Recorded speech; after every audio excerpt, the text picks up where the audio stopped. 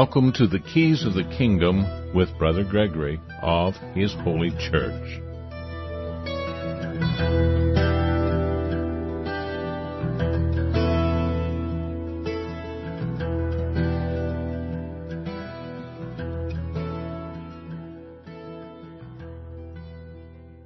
Well, welcome to Keys of the Kingdom. I'm Brother Gregory, and again we're going to be talking about the Kingdom of God. And I slid into first again.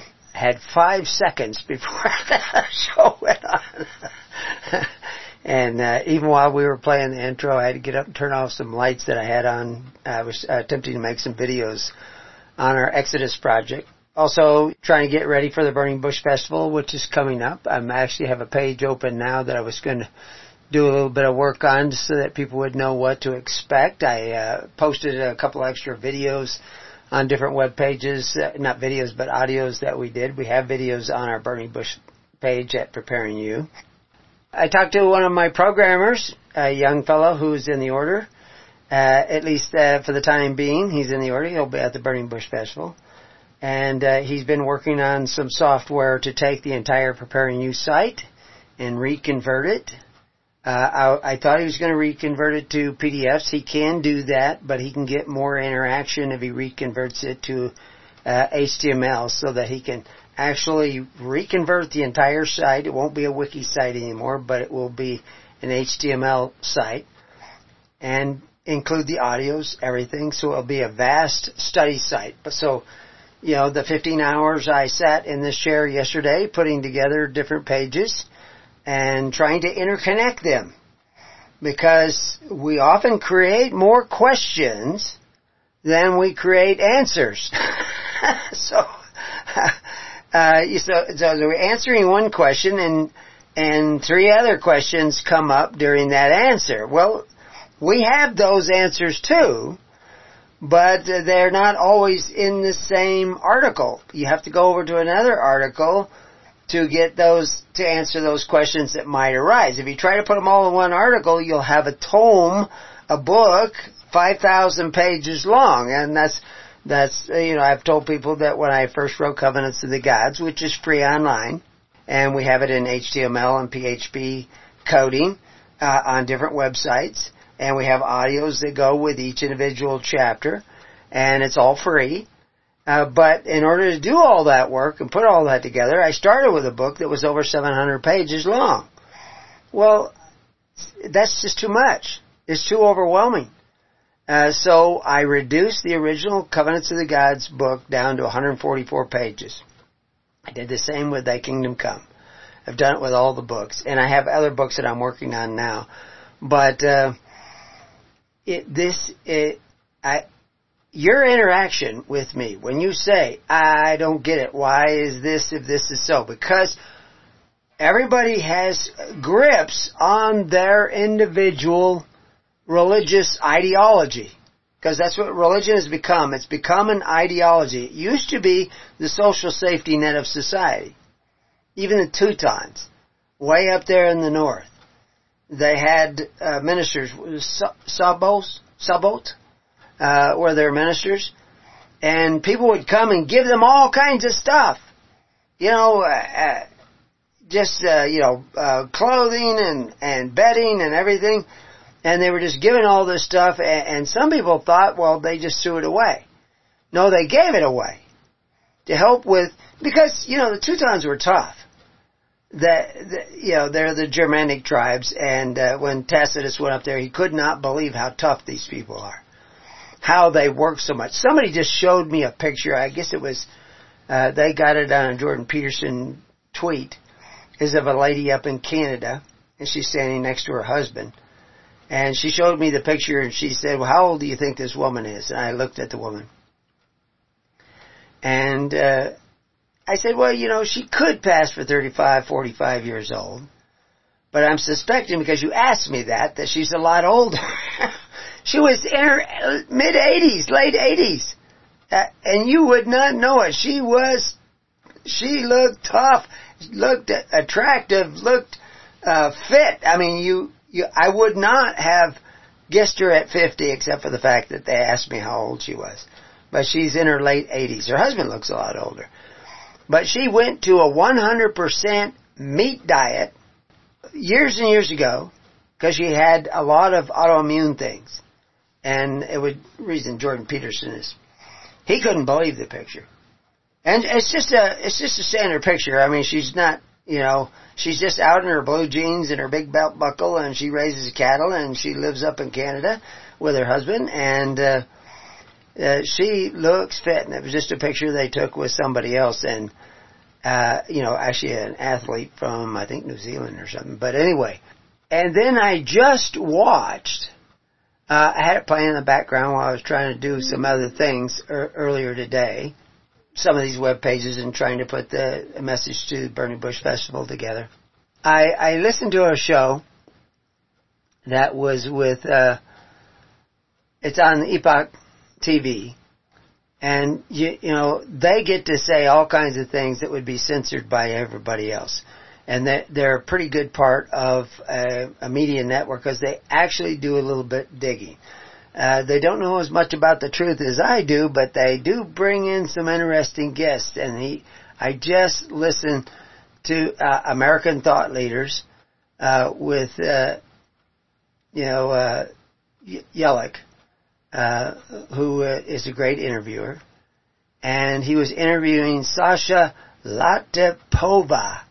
Latypova. You probably won't find her on social media because she's been totally banned, but she is a very, very bright woman who has done some real serious research.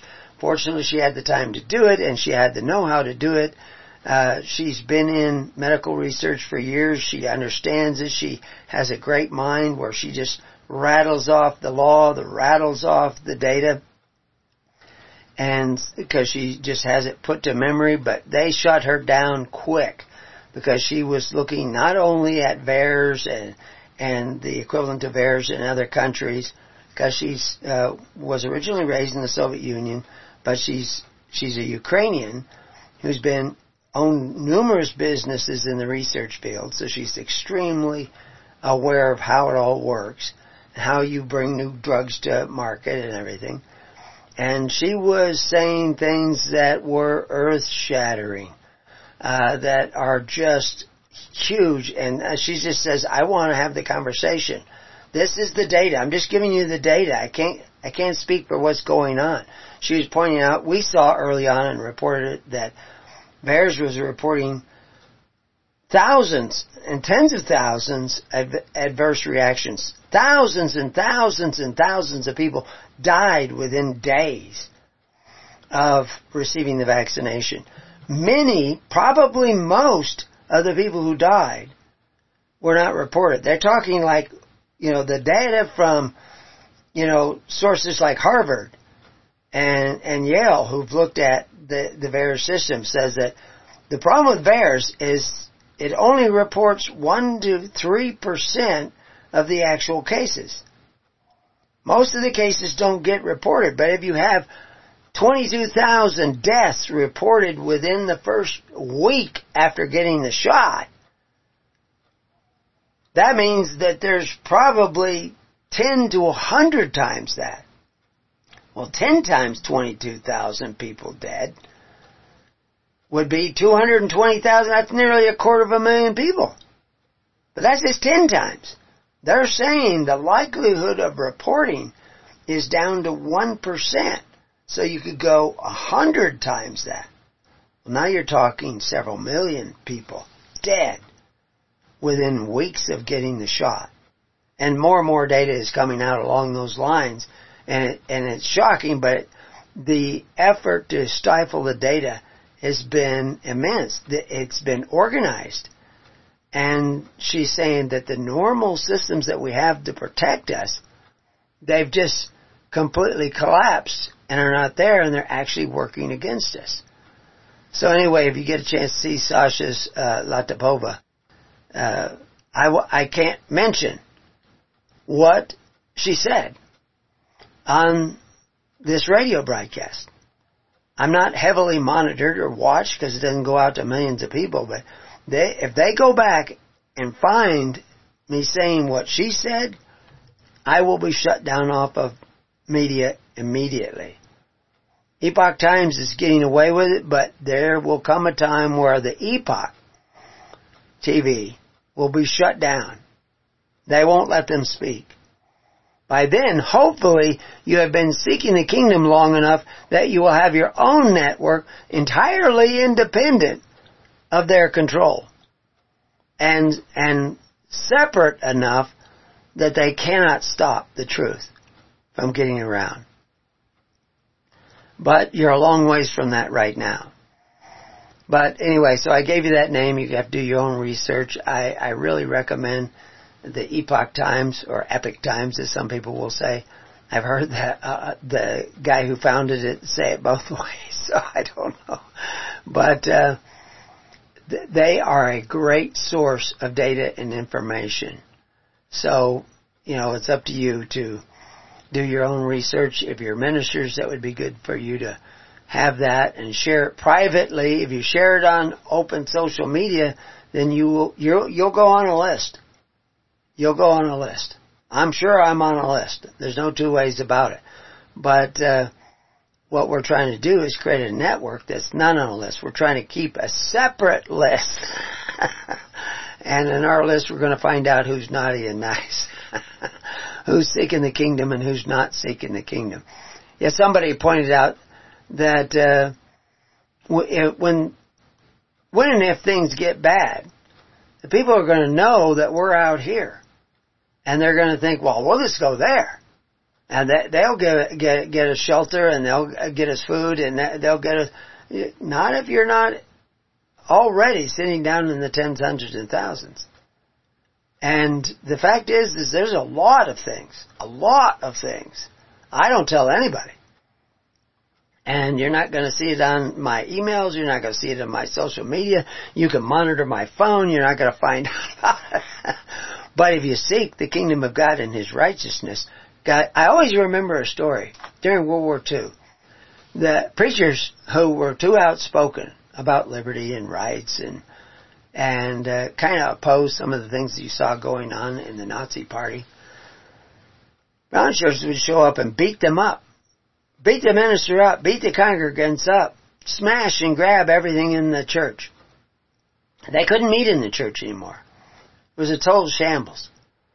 So they would meet somewhere else other than the church, in different places, every week. All through the World War II, when they were, literally some of them were working underground. They had meetings, and people showed up at every meeting. And there were people that used to be a part of the church, and they would come and say, well, where are you going to have the meetings? Where are they at?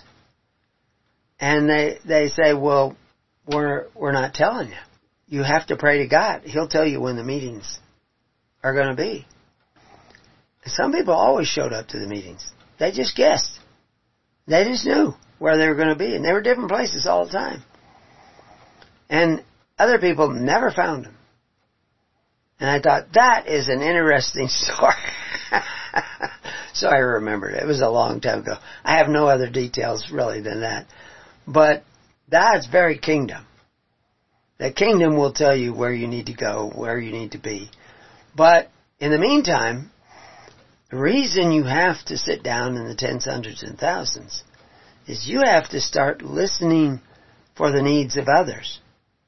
I know, I get, people give me excuses all the time. Oh, I can't pick a minister because he's a brute, or I can't pick a minister because he doesn't know this ideology, or he doesn't fit my character of what I think a guy should be to be a minister. I can't be attached to him. You're not attached to him. You're showing up for everybody that shows up to him. Everybody who picks him as a minister. You show up too.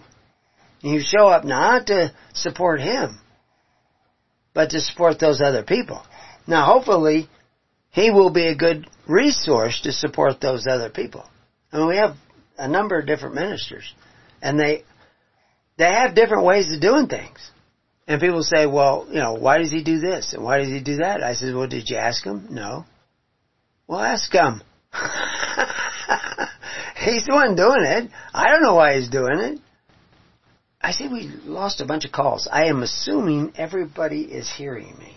So we had a problem with the audio this morning. So I see lots of callers coming back in now that I sent that email out. So anyway, the technical difficulties are decreasing as our skill improves. So anyway, so the only thing that anybody might have missed, and I probably already know, I said our Epoch TV had an interview with Sasha Latipova, who is a Ukrainian lady. Nothing to do with the Ukraine. I don't think we should be in the Ukraine. I think we could end that war really quick.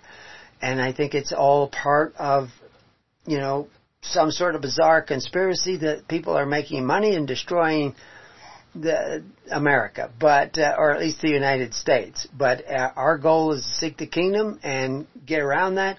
But Sasha has done a lot of amazing research. She has a brilliant mind. She understands things that are going on, and she wants to have the conversation. So unless you see her on the Epoch Times, you'll probably not find her anywhere because they've just about banned her because she just tells too much truth. But anyway, I recommend the Epoch Times for a source of news. But what I was saying when my mic was not connected was that we need to create... I can't say what she said there in her interview. She says it better, so I'll leave it to her. And I'll have the conversation with other people. But the fact is, if I said it, we would be banned. The more truth you tell, unless you tell it very cleverly, you will get censored today. Because there's a war against the truth going on today. But what we need to do is create the alternative to the Roman Empire, to the media madness, so that we can get information around about us. And I told the story earlier, it'll be on the final recording. But we need to do that. And that's what Christ knew they needed to do too. So He commanded that everybody sit down in the tens, hundreds, and thousands. And like I say, people have excuses all the time why they can't do it. Oh, I got to do this, or I don't approve of this minister, or I don't know, I don't want to sign anything, I don't want to be on a Google group. The reality is we're in this planet. We have to come together because not what we want, but because we want to make sure that everybody gets what they need, especially those that are seeking the kingdom of God and His righteousness. So that's your goal, to go that way and do things that way. And so you need to sit down in the tens, hundreds, and thousands. And I don't know how long it took 5,000 men and their families to organize themselves in that way. I'm sure some of them already were. But they had to sit down and verify, I'm in this group, and this group is connected to that group, and this group is connected to that group, like my little graph up there on our network links, so that we're rings within rings. And that's one of the things that they talk about. They have some very peculiar words when they talk about the Urim and Thummim that I talked about this morning, which some Orthodox Jews think are shiny rocks kept in the pocket of the royal priesthood robes that include a breastplate and an ephod, apron.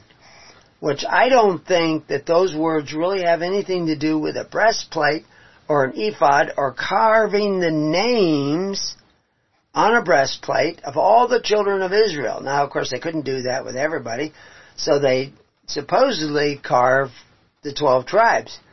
Interesting thing, I've seen artist renditions of that breastplate, and there's only 8 things on there. So what happened to the other tribes?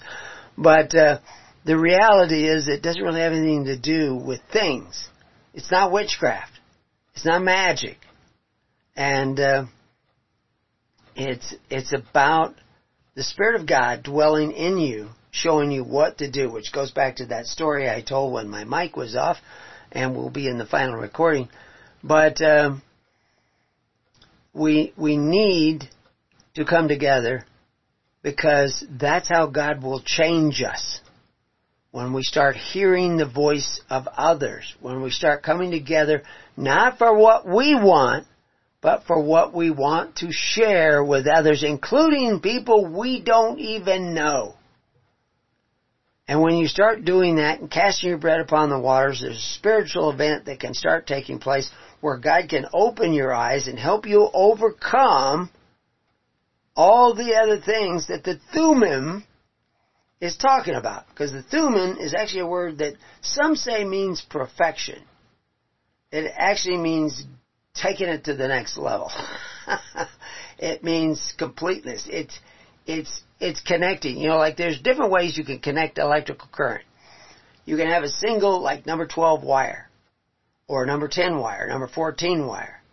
The number 14 carries much less current than a number 10 wire, but they're copper wires, and they're big, thick wires. And 10 is thicker than 12, and 12 is thicker than 14, and 14 is thicker than 16. And those are gauges. So it's just the reverse of what you think. But different current can go over those wires. Also, the different substance of those wires can bring a different current as well. Copper doesn't carry, or copper does carry a current much better than aluminum, but doesn't carry the current as well as gold does, or silver. But copper carries it pretty good, and copper is fairly cheap, so they make a lot of wire out of copper. Well, there's another way they can do it. That copper can be put in lots of little strands that add up to 12-gauge wire.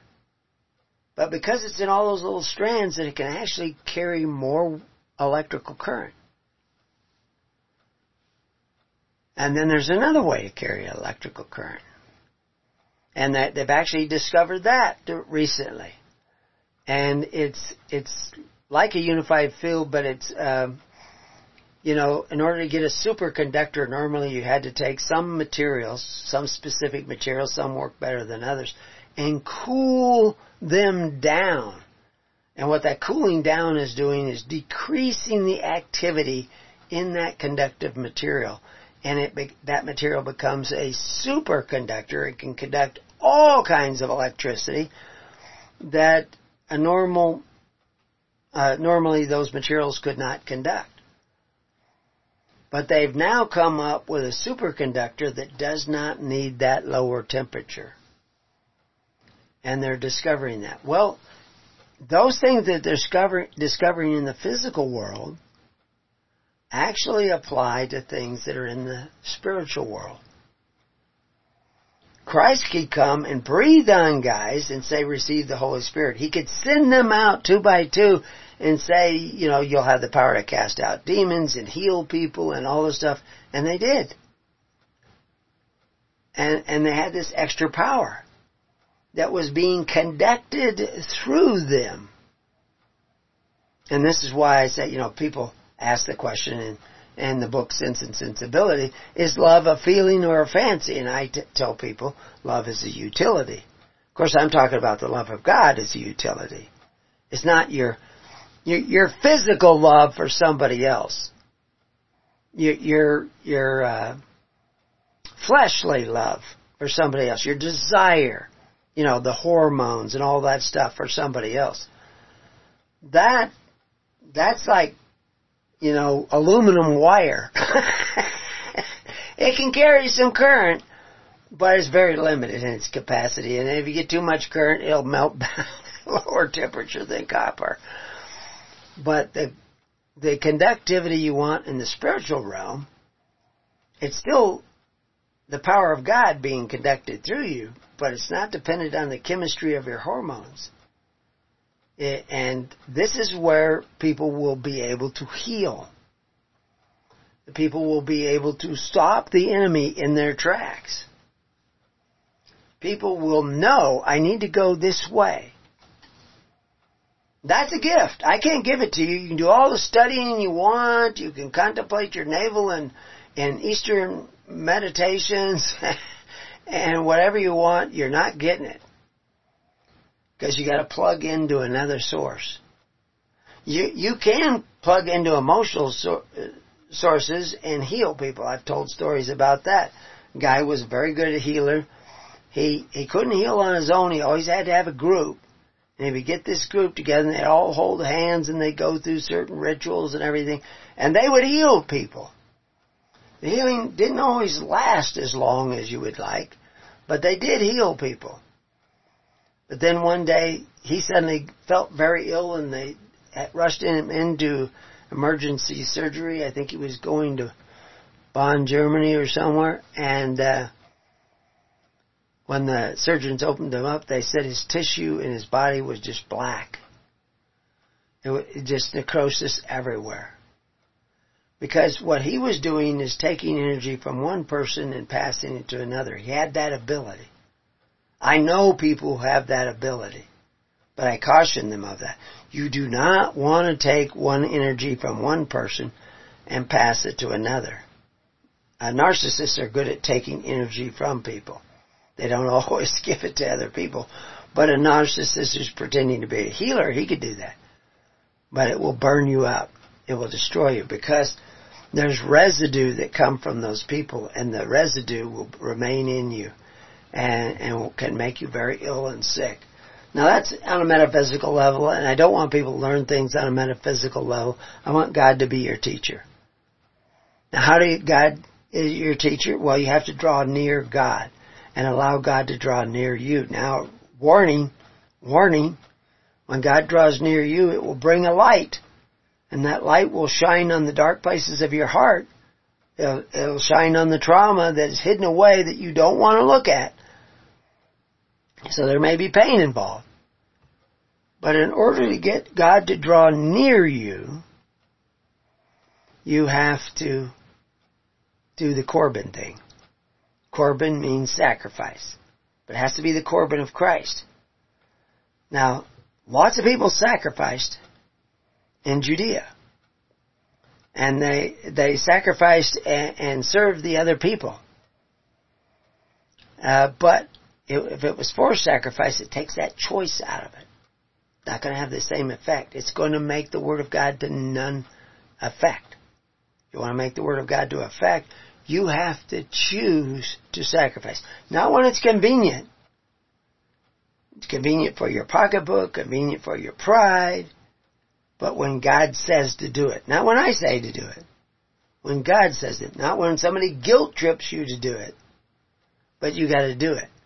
Because the truth is, if you're going to be priests and kings in your own household, you need to have a pocket there over your heart, not in your ephod and your brass breastplate, but over your heart that has a Urim and the Thummim in it. The reality is this Urim and Thummim means light of perfection, light of completion. I talk about turning the light up. When I was in those riots, I actually came across where I told that story.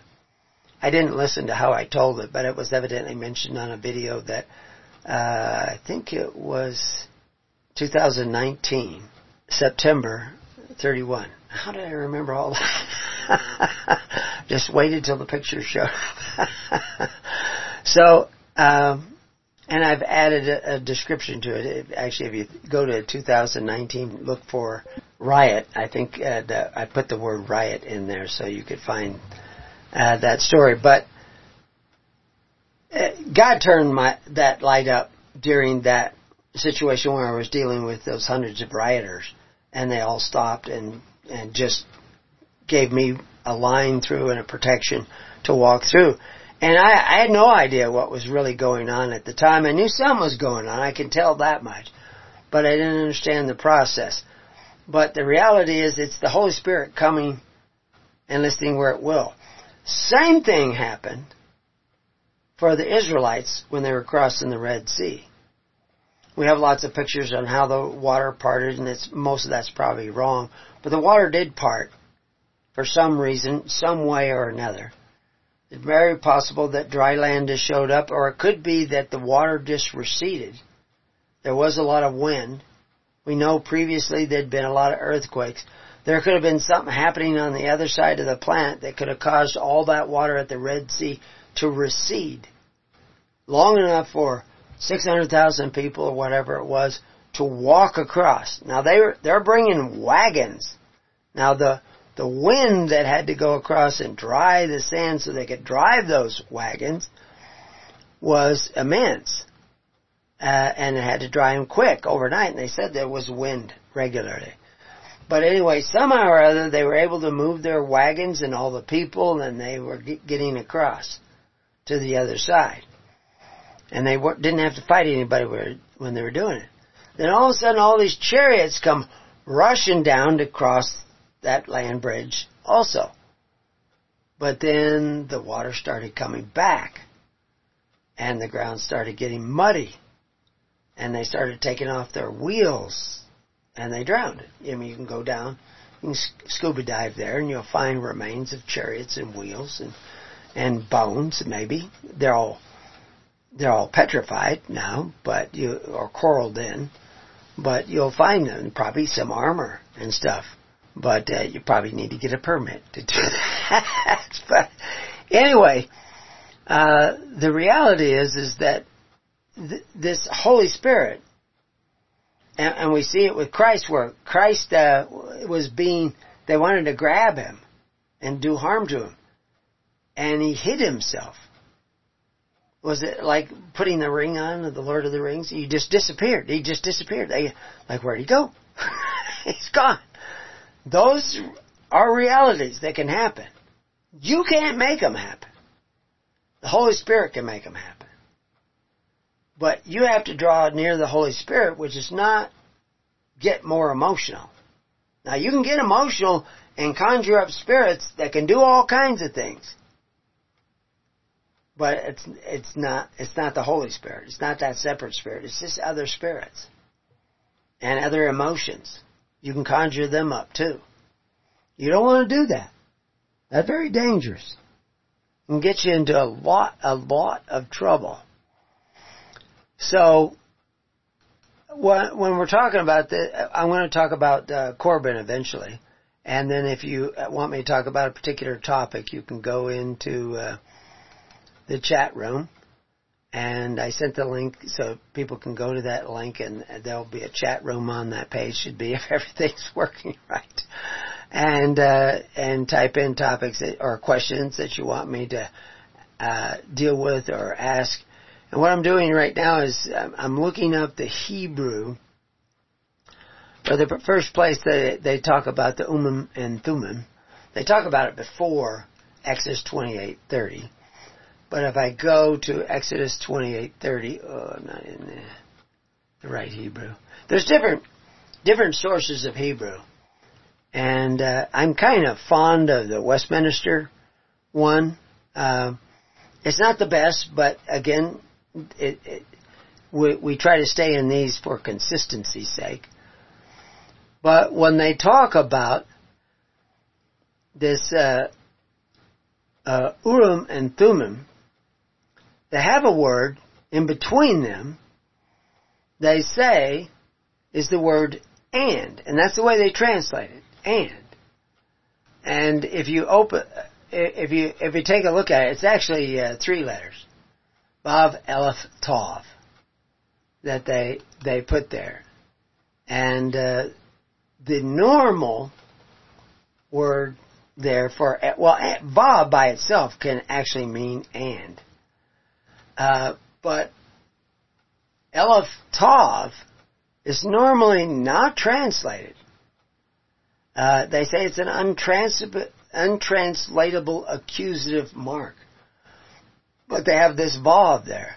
And we usually put, when there's a vav usually at the beginning of a word, we will put an and there, because often that's what it means. When you find it in the middle of the word, it may have a different connotation, the same as if you find it at the end of the word. But they translate this particular word into and a lot of times it's not translated by anything. It just doesn't, it's not a translated word. We find a similar word because of the fact that it has this vav on it.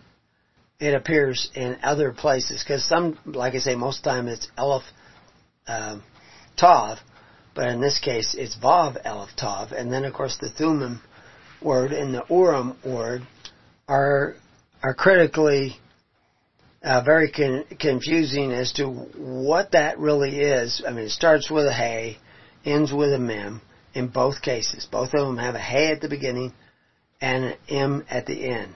But Thummim also has tav, mem, yod, mem, which is why you get the Thummim. But the Urim has a aleph, vav, resh, yod. Now, the word itself can mean light, but if you look at the word and that I said, but has the vav in the front of it, we see that a number of times in the Bible. And it's, again, it's not translated into anything. They don't give you any translation of the word, even when they put the vav in front of it. They don't really translate it into a specific word. But sometimes they'll slip in an and, like we see in this Exodus 28:30. But so the reason I point this out is it's accusative, but they're rather than a conjunction. But they put in an and there, like you've got two different objects.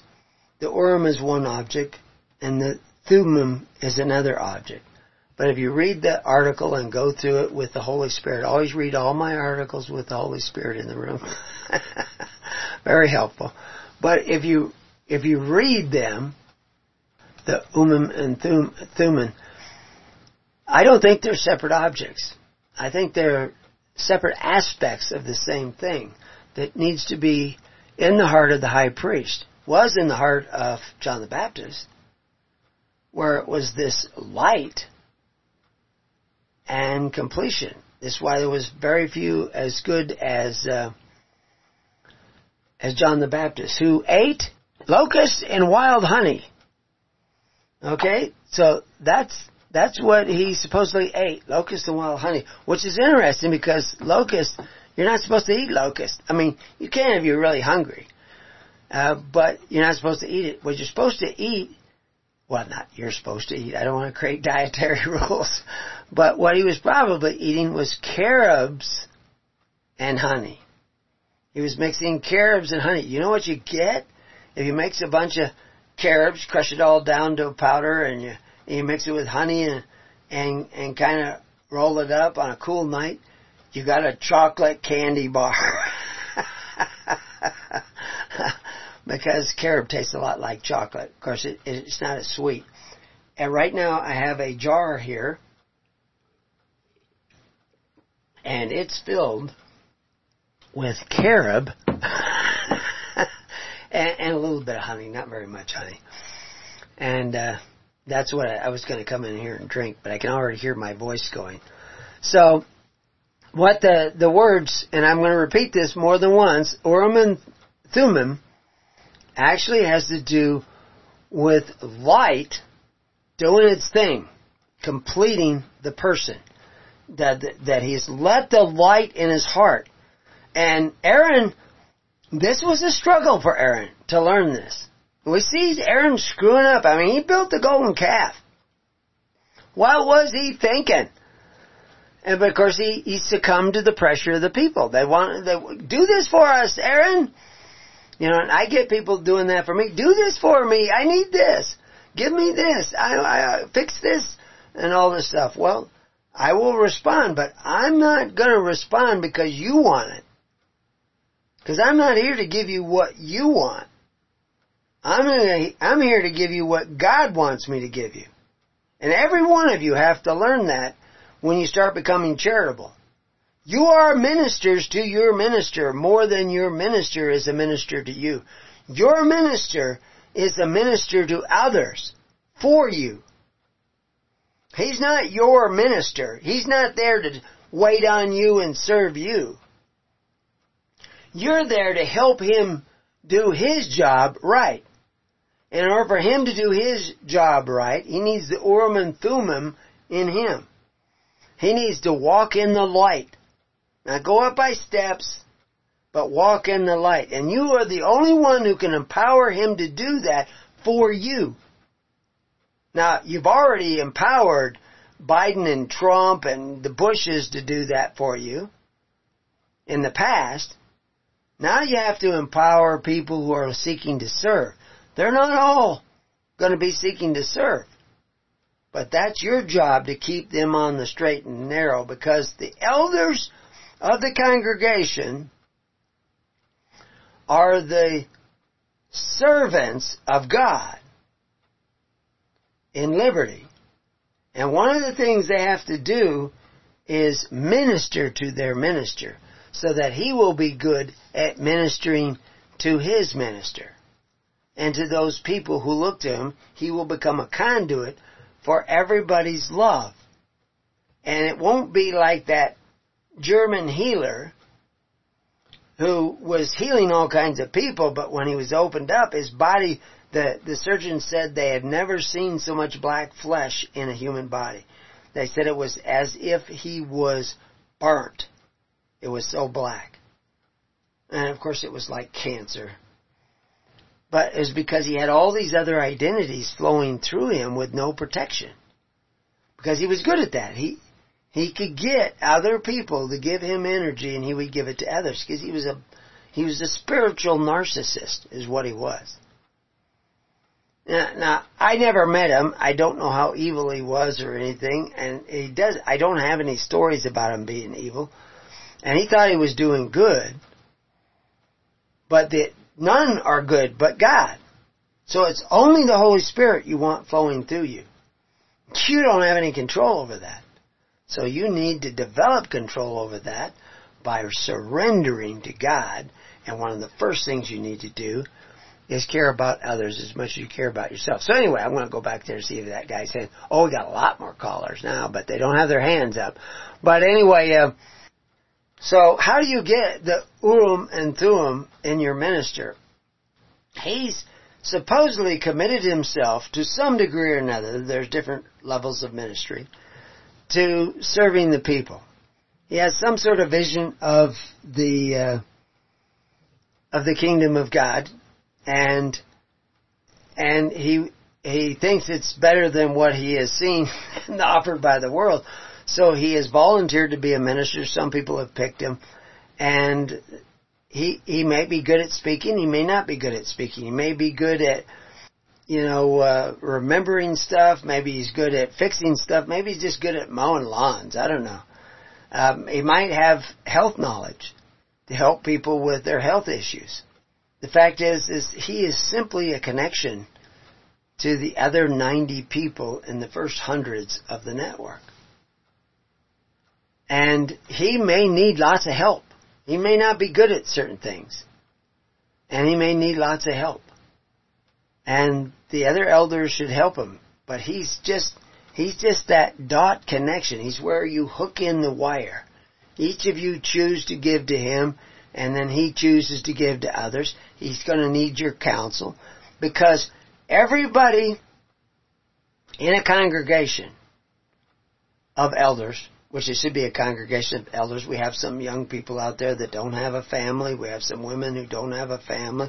We have some men who don't have a family, or they had one and lost it, or maybe they have it in some sort of interim where they still have some visitation or whatever. But if they still think of themselves as the head of a family, they can be an elder. But you can be in a congregation without being an elder in that congregation. An elder is the head of a family. If you're not the head of a family and you want to be in a congregation, you can still get together in a congregation. And the truth is what you should probably do is find a family in that congregation and see if they'll adopt you, even if you're 50 years old or 60 years old, or like that woman I talked about in the first part of the show, I think she's 88 years old. She doesn't look a day over 42, and she could easily pass for 35 in the photograph anyway. But the reality is that, the kingdom is about relationships with people.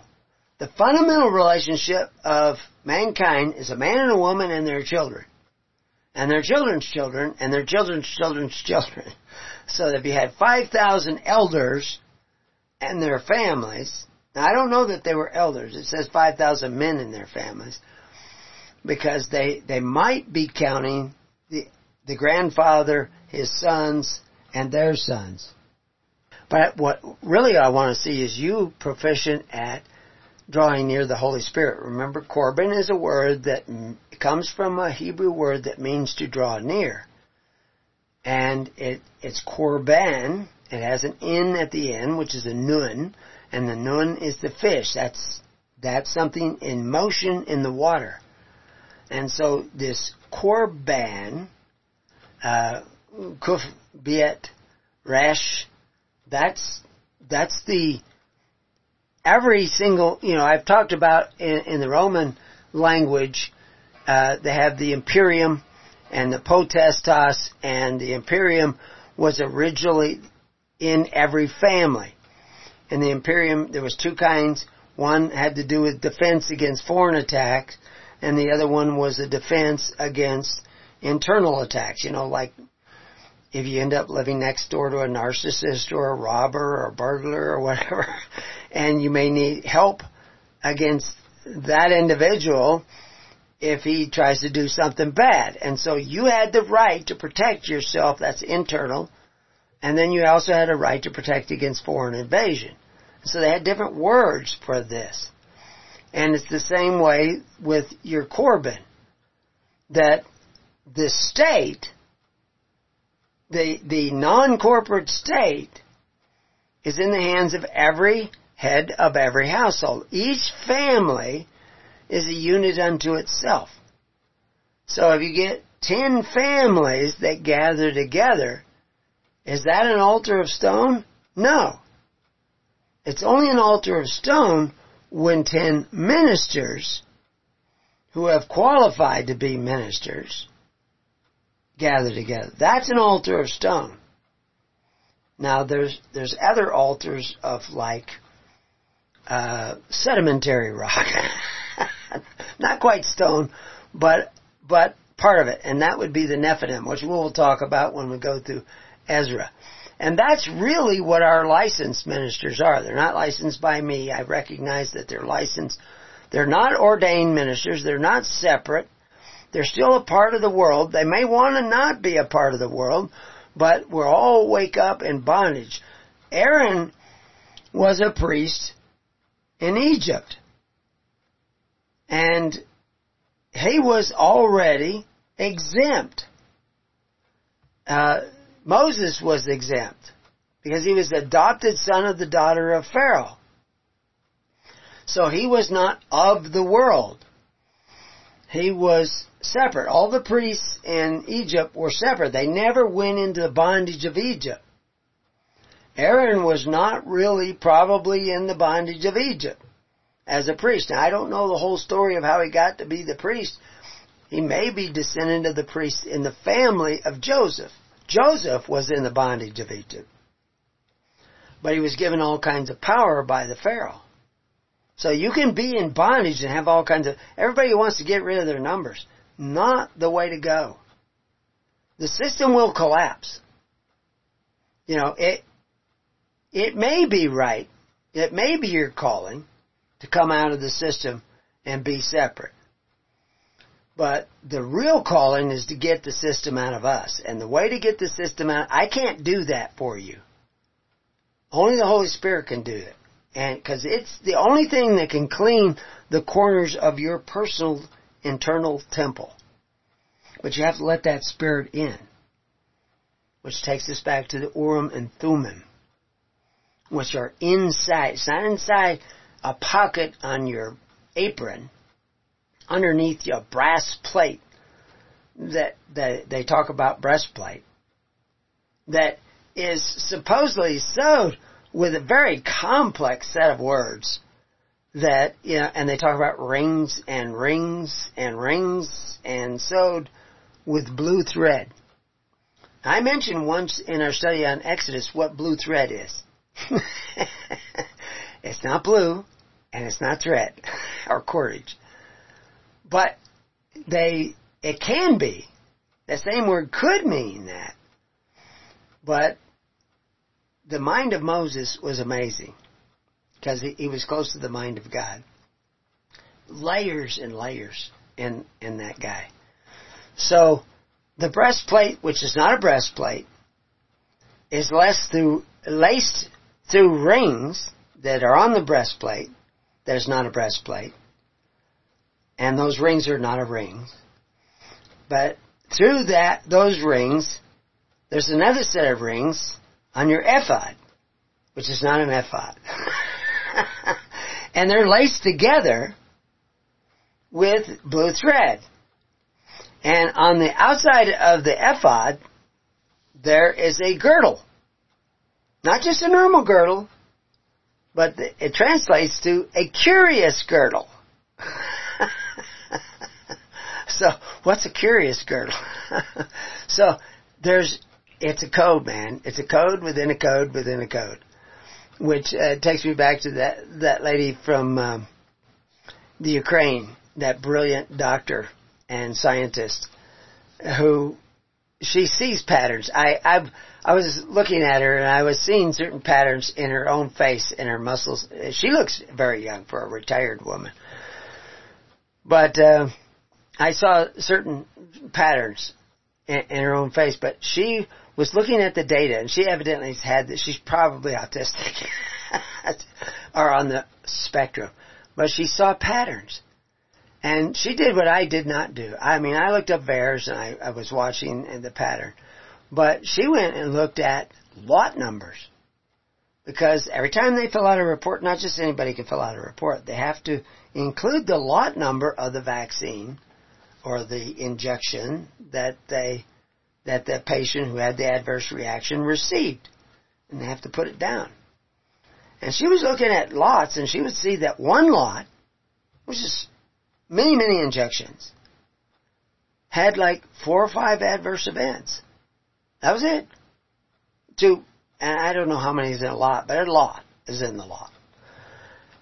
But then she'd find another lot where there were thousands of adverse reactions. So those of you who've had the shot and you think, oh my gosh, I've been poisoned, well, you may have got a bad batch, which is a good batch, because it didn't do anything. Also, there's studies coming out that there are things that you can take internally that can neutralize those proteins. And this is why they have a whole program now to force vaccinate cows everywhere in the world. Certainly everywhere in the United States and Canada. They want to force vaccinate them with new mRNA. You have no idea what they're up to. God knows everything that they're up to. And you probably have no personal protection against this. You're going to need the Holy Spirit. But anyway, she saw these patterns in the numbers of the lot numbers. And she said, that should not exist. Because it's an alphanumerical lot number. There's alphabet letters and numbers to identify each lot. She saw a pattern that replicated itself from country to country. That it didn't matter, over several years, these patterns, that there's statistically no way to do that. But what it is they're marking down what lot has what in it. They know, maybe. There seems to be some problem with the manufacturer, but nobody gets to see them manufacture this. There's no oversight. And this is all by she had the codes in her head. I stumbled across some of those codes, mentioned them in past programs. She had them all in her head. She knew exactly. She's been in the business. She was good. Amazing woman. And they shut her up almost immediately. But we need to have people like her in the network. And they will come when God is ready. But Yeah, this is a plan. And Klaus Schwab didn't think of it. It didn't come out of his brain.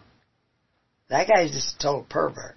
I mean, a weirdo, strange, bizarre pervert. And Noah Harari, he's a puppet. But he's a spiritual puppet. He's a puppet of the spirit. The spiritual realm is controlling him. But these are just things I see.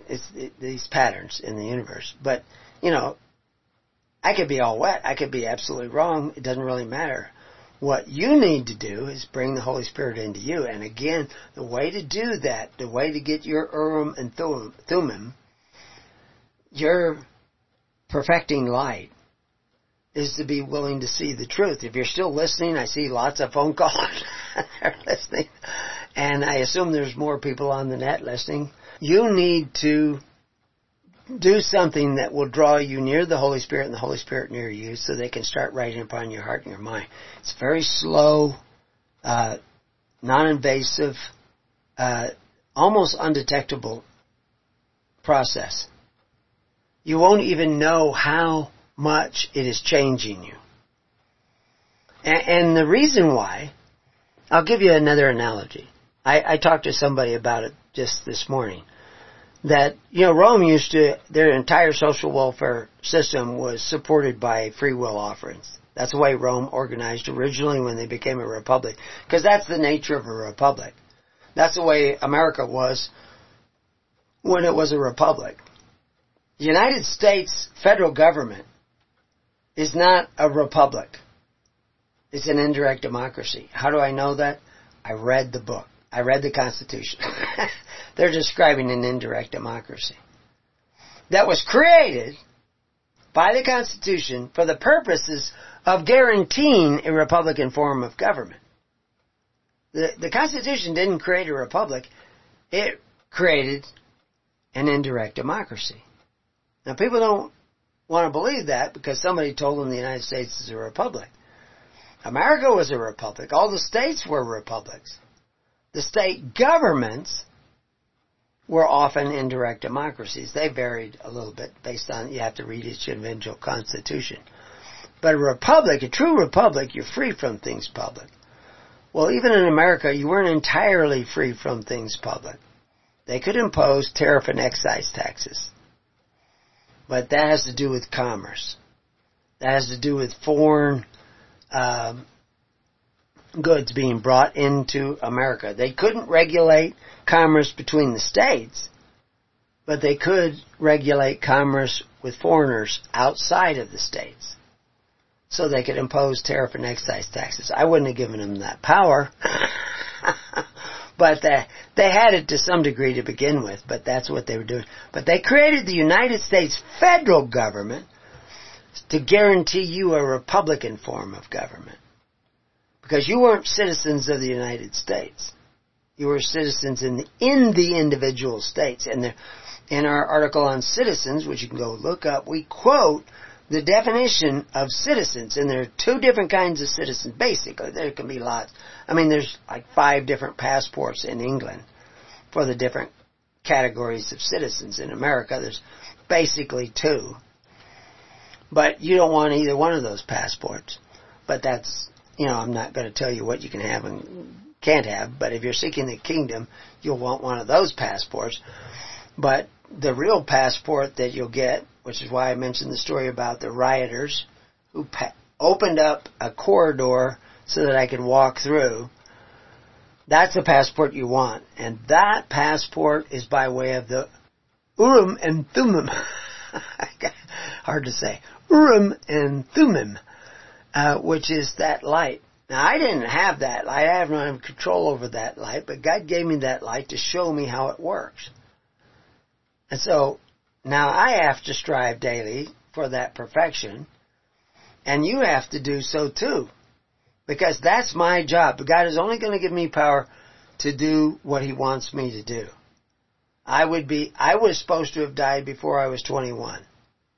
And now I'm a little older than 21. All my doctors who predicted my death are dead.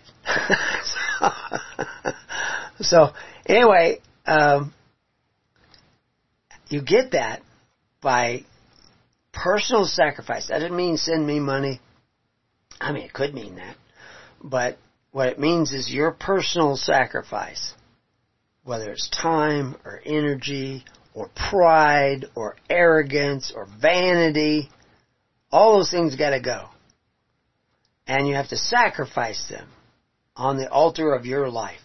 Now back to, you're an elder of a family. You're just an isolated lone wolf out there. You're not an elder of a family. You're maybe a woman, maybe a young man or whatever, and your dad don't want to have anything to do with this, or your young daughter.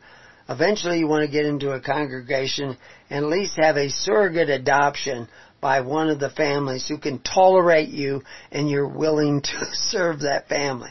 And then you don't even have to tithe. Even though you're an adult, you wouldn't have to tithe. You could tithe to the father of that family and he would tithe to the minister. Because in essence, all those people who gather together in that 10 families, the actual family members, the adopted family members, they're not really adopted. You don't have to get adoption papers, but, you've become a part of this family. All those people together in one free assembly. It has no corporate nature to it. It doesn't hew away at you at all. But that group of people is an altar of clay. We call it a core, C-O-R-E. Congregation of Recorded Elders. And if it records the elders, then all their family, their servants, their adopted children, their stepchildren, everybody are covered by his deal. And then hard times come, and you're in good standing with your congregation, we may find a place for you somewhere in the vast network of God's kingdom. But if you won't sit down in the tens, hundreds, and thousands, I do not know you. And Christ is very clear about this. It seems almost heartless. This Christ who loves everybody, he says, "Get ye from me, I know you not. I never knew you." That's what he's saying. My goodness. What a selfish guy. No, that's tough love. He warned over and over again that you needed to gather together, not forsaking the gathering together. Don't listen. The ones with the excuses, they're the dead. Now they can emotionally think, "Oh no, I know Jesus and I'm saved and all this stuff," but you're not trying to save anybody else. The whole family, including his father Jacob, went into the bondage of Egypt. All their servants, all their children, all their domestic servants, and they had lots of those things. It wasn't just those 12 sons. It was their wives and their maids and their servants and their field hands. You attached yourself to a family in one capacity or another, and you served that family. You didn't make it on your own. Nobody was trying to make it on their own. Today they try to make it so you can make it on your own. But God didn't make you to make it on their own. He made you to come together with other people. But that's an altar of clay. All those people. But they all went into bondage because they would not hear the cries of Joseph in the bottom of that pit. Their envy, their jealousy, their pride, their arrogance, their shame, whatever it was, kept them from hearing the cries of Joseph. I don't know what happened to the Ishmaelites. They're still having all kinds of trouble. But they took their cousin and sold him into bondage. Horrible, horrible thing to do.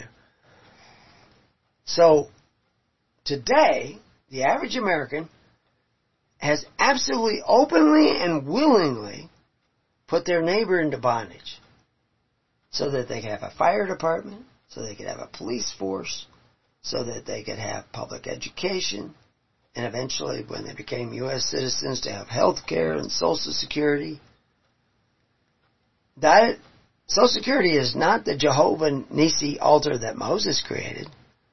Because the Jehovah Nissi altar that Moses created, the only thing you could give on that altar, that table, had to be free will offerings. That's FDR Nisi. Franklin Delano Roosevelt Nisi. He's not going to wait for free will offerings. He's going to make you contribute. Well, that's how you know you're not free. James said, look at what they're doing. Well, you know, if you don't have the right to choose what you're going to give in the altar, then you're not free. And again, like I said, Rome, and I was starting to explain this one thing where Rome, when they were going to, the original temples were just areas. A temple wasn't a building, it was an area. But they were living in huts. And then their huts became wooden structures, and they began to build out of stone. And the first stone were pretty crude. But, when Rome was finally, when it had retreated to the 7 hills, it used to be on the coast. But it wasn't a city on the coast. But they had a tidal wave, and they moved it in to the city of 7 hills. It won't help them in the days to come, because on those 7 hills, they'll still be trying to get above the high water mark. But that's another story. But what they started to build out of stone, and then they started to build out a big stone. When they first started bringing water down where they wanted to have the city, they built just a ditch.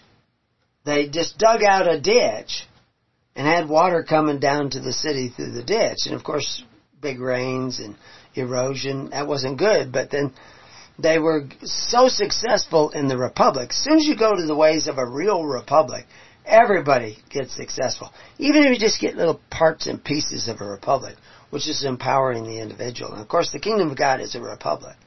It's the only pure republic I've ever seen in history. There may have been some others, but the kingdom of God was a pure republic. But because it comes from the word libera res publica, which means free from things public. When the people are free from things public, and the government that is a republic is operating on faith, hope, and charity, prosperity just booms everywhere. If you go to a socialist nation like Sweden and you just roll back some of their controls and give some of the power back to the people, and their social welfare system is privatized, etc., they become successful. If we were to just move slightly back, and that's all we're seeing is, Republicans get in, they move it slightly back to that, and prosperity comes, they say, oh, look what we're doing. If you went all the way back to the kingdom, prosperity would just ooze out of America. But the reality is you don't have to wait for Trump to set you free. You can just start thinking like a free person. And you can start gathering together. And yeah, you're still going to get restricted. They're starting to implement mask mandates again and everything. You're still going to get restricted. But if you gather together, what light you do not have, your neighbor may have. Which takes us back to the Urim and Thummim. Because if you look at these things, it talks about lights. Urim is plural. That's why the mem is there. And Thummim, the extra mem on the end, makes it plural. So they're not talking about the light. They're talking about lights. And they're not talking about perfection. They're talking about perfections. So they're talking about on many different levels, layers and layers in the kingdom. And so you might be good at this, and you might not be good at that. Well, the more that light comes in, the better you'll get at different things. You may, like the tribe of Issachar could see things far off. My grandmother, on my mother's side, she could see things far off. She'd see them happen. And she would tell people, there was one of the better stories. There were other stories. There were many, many stories. My mother borrowed my uncle's, not my uncle, her uncle's car. And he had a little sports car. This is way back This would be like in the late 20s, so I don't know what the sports car looked like. But my mom wrecked it. And she ran off the road. She was just a teenager. And my grandmother knew immediately. She didn't even know she had the car. She just all of a sudden knew. And she told my uncle, her husband, Paul, you go out there and find Laura. And he says, why? What's the matter with Laura? She's in a ditch. She needs your help. Go find her. She just knew it. And sure enough, there she was. She'd run off the road. She was in the ditch. I don't know if she totally wrecked the car. There was some damage, but I don't know. I knew that uncle later on. I mean, years and years later, obviously. Uncle Ori. And he never brought up the car, so I thought it was okay. So anyway, but she just knew that. And I could tell you story after story of this. One of my neighbors had that ability too. And they couldn't control it. And it would usually come when an absolutely traumatic event happened. But they're real. There's no way on earth by simply, for cell phones, etc. How did they know? I know somebody else whose daughter died in a traffic accident. She ran into a tree late at night, 1 o'clock in the morning, and in Wisconsin. And she went through the windshield and was killed almost immediately. At 1 o'clock in the morning, her father woke up screaming that he broke his glasses. He broke his glasses. He put his hands on his face. And his wife said, I knew them. They are our closest neighbors. And she says, you don't even have your glasses on. Your glasses are here on the nightstand. He says, I saw shattered glass. I saw broken glass everywhere on my face. And he couldn't go back to sleep. He just paced around. And eventually in that morning he got a call that his daughter, at that same moment, went through the windshield. He knew it. How do you know those things? How do those things happen? He doesn't. This guy is a sound sleeper. He was a hard worker. And he didn't normally, when he went to bed, there was no waking him up till about 4 in the morning, and when he had to go out and milk cows. But yeah, that's a real thing. But we have no control over it, and we don't tap into those sources because we're not seeking the kingdom of God and His righteousness. But the more you tap into those sources, the more light will come into you. If you rub elbows in a congregation or free assembly with other people who maybe on this level, they've overcome that and they have light on this level. But over on this level, they still live in darkness. Because we're multi-factional creations. There's many different parts to us.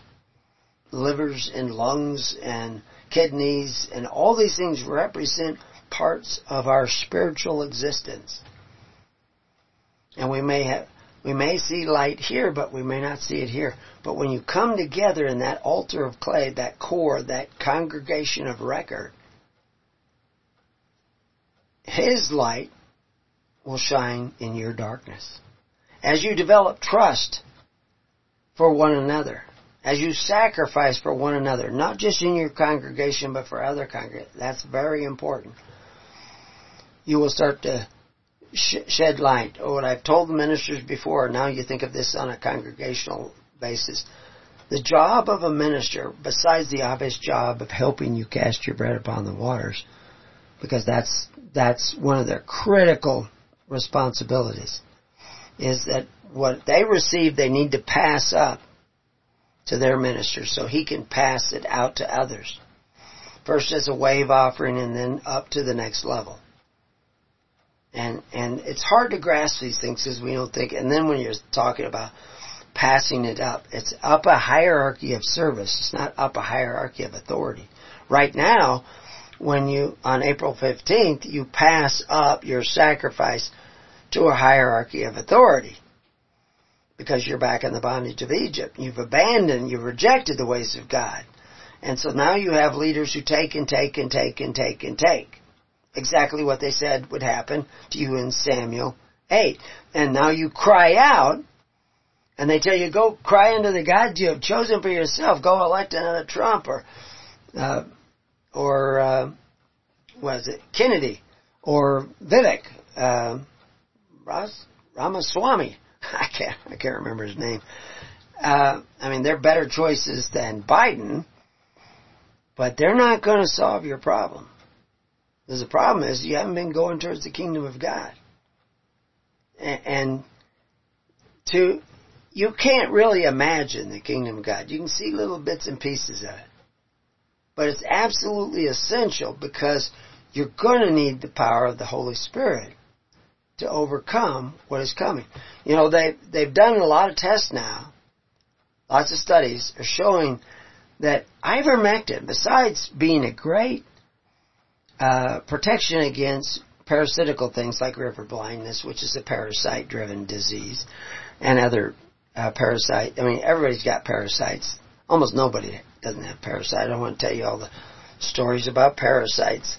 People I know that were just eaten up, and their bones turned to cottage cheese. First farm cheese, then cottage cheese. But they were so racked, and they were I warned them years before. You know, it's like the guy up there in Wisconsin. I warned him about it, and he has all kinds of problems. It's parasites. I told him once, standing in his barn, he did something. I said, don't do that. And he says, why not? And he says, because you're going to burn your barn down. And he says, well, I'm pretty careful. I says, yeah, but your kids are going to see you, and they're going to do that, and they'll burn your barn down. And he goes, he just, shakes his hand, kind of frowned. Oh, he didn't. You want to go listen to me? Well, I was telling him, because the Holy Spirit told me, you're going to burn this place down. Well, it burned down. Exactly the way I said several years later. I was in another guy's house and I told him, you're going to burn this place down. You've got to get all that stuff away from your fire. I mean, it's common sense. But I saw a flash of the place burned down. It wasn't very distracting. It was just like a blink. But I saw it. And I said, you're going to burn this if you don't do that. He didn't do it. He burned the place down. Almost killed his wife and himself. He did lose his dog. I've told you this story before too. I was in the Carolinas. And I told him, I said, your firewood is too close here. He says, oh, we have it there all the time. I said, it's going to catch on fire. And I didn't say it was going to burn down because that's what I didn't see that. I said, I saw it was going to catch on fire. It caught on fire within 24 hours. They were throwing the wood out the sliding glass door. Nobody came and said, you're a prophet. You said that. I'm not a prophet. Holy Spirit is a prophet. Holy Spirit is not subject to time or space. But don't believe me. But know this. The Holy Spirit listeth where it will. You have no control over it. But if you start to hear the cries of your neighbor, don't curse the darkness. Don't curse the evil that's in the darkness. Don't curse your leaders. Don't curse FDR. Don't curse... I'm trying to think of somebody who's really bad. But you know who they are. But you don't need to focus on them. You need to focus on doing righteousness. You don't do it to create the social bonds. You just know that the social bonds will be a product, a byproduct of caring about your neighbor as much as you care about yourself. We've tried caring about ourselves more than we care about our neighbors. That's why we have public schools and fire departments and Medicare and Medicaid and out of control politicians spending billions and billions of dollars to kill Ukrainians. There were a lot of labs in the Ukraine. I'd like to ask that lady, Sasha. We'll just call her Sasha. I'd like to ask her about some of that because she probably knows a lot about that. She seemed like just a bright person. You could just see the light in her. But who knows? I see some light in Jordan Peterson, but I see an awful lot of anger. And that's anger and pride is one of the great tools of hell. We'll call it hell. The lesser realms. And there are such real realms. You don't have to worry about them. You have to worry about seeking the kingdom of God and His righteousness, because those realms have no power against the light. Those are realms of darkness. Remember, darkness is not a thing. It's the absence of light. It's the absence of the Urim, which is multiple lights on multiple levels. It's not a rainbow, but it's multiple levels and frequencies of light. And you want that in every aspect. And, you know, when I talk about aspects, I can talk about the virtues like courage and, you know, fortitude and perseverance and all these virtues. But when they're talking about these multiple lights, they're not just talking about those virtues, because even those virtues have multiple layers of courage, multiple layers of perseverance. And the more that grows in you, the more you will become a peculiar people. And I don't mean peculiar in just being odd. I mean being a real people, a peculiarity. So, anyway, we've gone through quite a bit of time. What we're going to look at, I'll mention, I've added the page Trajan. We have a page for Ignatius of Antioch, which has nothing to do with the Jesuits. This is long before the Jesuits. And who is also Ignatius. I've added a lot to that page, and we have some audios on there that are really good audios if you want to listen. But all of our audios are on Spotify. I don't know if they're all on there, but a lot of them are on there. And they go back 10 more years. They've just got them all on there. So, and you can, if you know of another podcast that you like better than Spotify, and they have our audios posted on the Google group so we know. Share these articles with other people. When these recordings come out, share them with other people. The more people we start bringing in the network, and the more of you who actually sit down and become viable members of congregations of record, which are altars of clay, the more we can start to do the things that we need to do that will... We don't want to do too much, because then we will attract people by our success.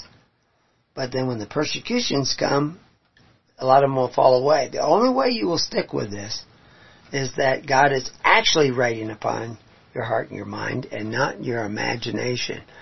So you need to do that. And like I said, we're working on these pages all the time. If you find mistakes, you know, typos or coding mistakes or any of that stuff, you can actually get the privilege of fixing them yourself by joining a congregation and then contacting people like Brother Caleb, and he can make you an editor on the wiki site, and we can start cleaning up a lot of these pages so that those pages are more pristine, less imperfections. Because, you know, a lot of times, you know, I'll get interrupted and I'll leave a sentence unfinished, or I'll type an I where I wanted to type. You cannot read 90% of the keys on my keyboard anymore. And this is not my first keyboard. I wear them away. They disappear. So they're all they are is splotches on the keyboard.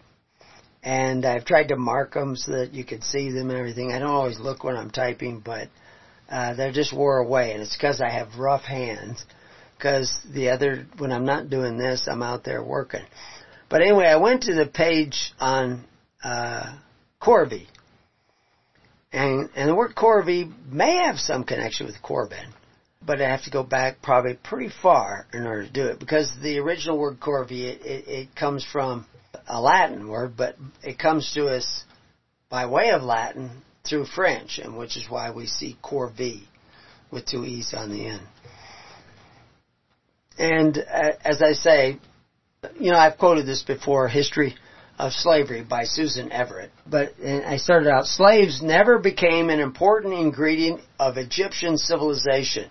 The large subject population and enforceable corvée system by which serfs had to work temporarily as slaves made a permanent force of slaves unnecessary. So they didn't have a permanent form of slavery. But yes, they did. It's still involuntary servitude, but it wasn't all the time. And according to Joseph, it was 20% of the time. Now you could give 20%, you could work all year in your fields and give 20% of your grain to the temple of Egypt.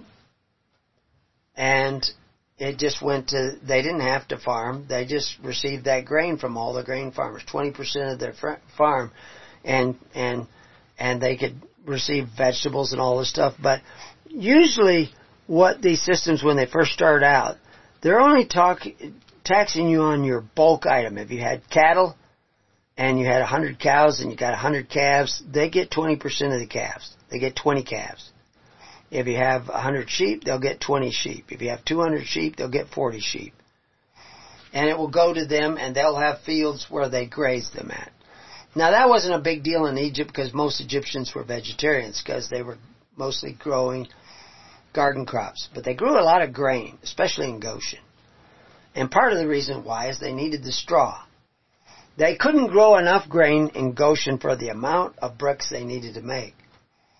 But Goshen was able to drag that clay up from the silt because it's far enough out. They had a lot of clay sediment forming there, so they would drag that clay up and make bricks. And they, like I said, they had freight wagons that would haul these bricks all over and bring straw back from other places. And their freighting industry expanded greatly when Pharaoh said, I'm not giving you any more straw. I'm not delivering it to you. You're going to have to go get it yourself. But your brick tally can't diminish. And see, this is because they had implemented these taskmasters. Used to be that you make 100 bricks, 20 of them go to the Pharaoh. You make 1,000 bricks, 200 go to the Pharaoh. But then what the Pharaoh does is he comes along and says, well, you made 10,000 bricks last year. I think you could probably make 12,000 bricks every year. So you have to give me 20% of those bricks. And you're expected to give it to me no matter how much clay comes down in the river, how many days it rains and you can't dry the bricks. You know, they got to fire those bricks too. They don't just dry them. They got to fire them. Or what are they firing them with? Well, if they have cattle, you can fire bricks. They're not very good bricks. But you can fire bricks with dung. Your water filters, see, they were good with clay. So you take the same clay you make a brick with, and you mix chaff in with it. You just knead it right into the clay. And then you make a bowl out of it with all this chaff in the clay, and you make it very uniform. You know, maybe a half-inch thick. You know, all the way around. And then you have to dry it. And you have to dry it completely. Can't have any moisture in it. It might not be quite a half-inch. You might not need a half-inch thick. You can probably make it thinner than that. But now you've got all this chaff in there. Now you pile up dry cattle dung. And then you put all your little vases that you made in that cattle dung. And then you pile more cattle dung on top of it. And you pile more straw on top of that. And then you light a fire. And you fire that clay. You fire all that straw and manure off. And it will burn at about 700 to 800 degrees in there. It will get so hot, it will literally burn that chaff mixed into the clay. And will turn that chaff to charcoal.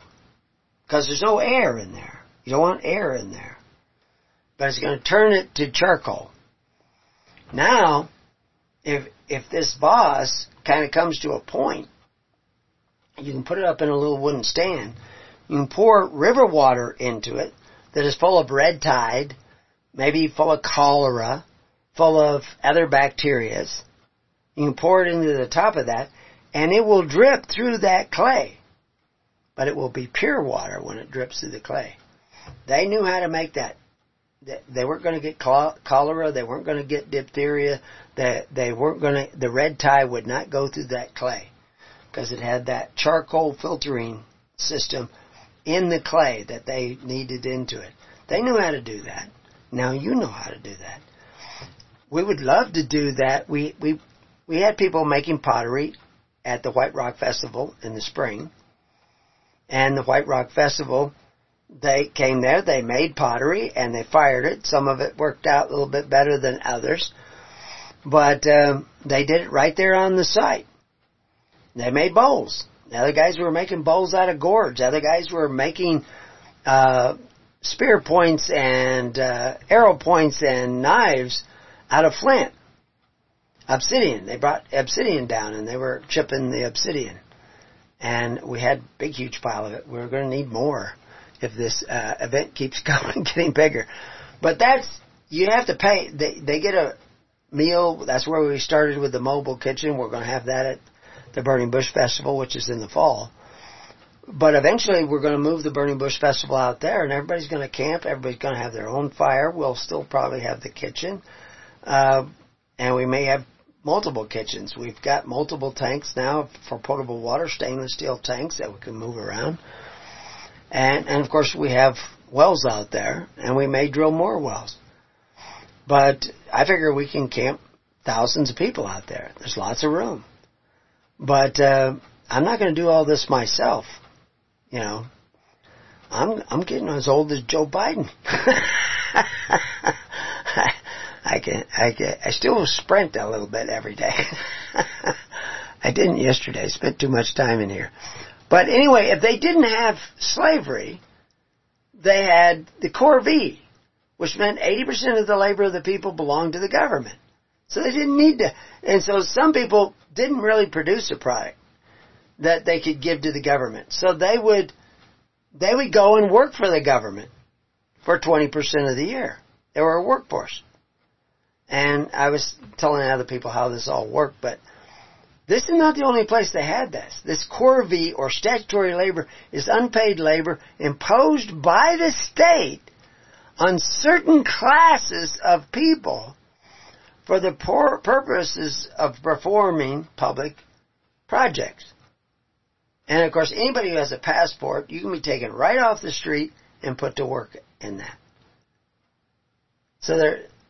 But in order to stop that, you're going to have the Holy Spirit. So anyway, I talk about the etymology of the word, where did it come from. The Romans had similar words, but they had a thing, when they talk about public works, they called it opera publica, public works. But they had the same thing in Sumer and lots of these other Mesopotamian city-states. And it wasn't, even though we see it most prominently during the feudalism of Europe, it wasn't exclusive to them. We can find it all the way back into ancient times. It's merely a form of taxation. If you don't have a monetary supply of a uniform monetary units, it's very hard to say that, I'm going to tax you on 20% of your income. You have to give me 20% of what you produced in income. We can do that now because of the monetary systems that we've created. And of course now they want to go to digital. But everything that you give in, those are your heartbeats. Now, the kingdom of God has to run on funds as well and resources. But you get to choose whether or not you're a human resource to God. And you get to choose who you give it to, when you give it, how much you give, all that stuff.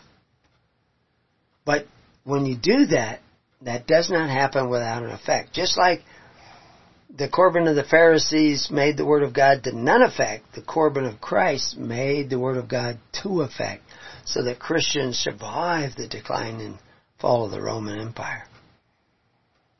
And that's what you want to do. But the Israelites, people, were in a corvée system in Egypt, like I said, but Solomon instituted a similar system to the detriment of Solomon and Israel.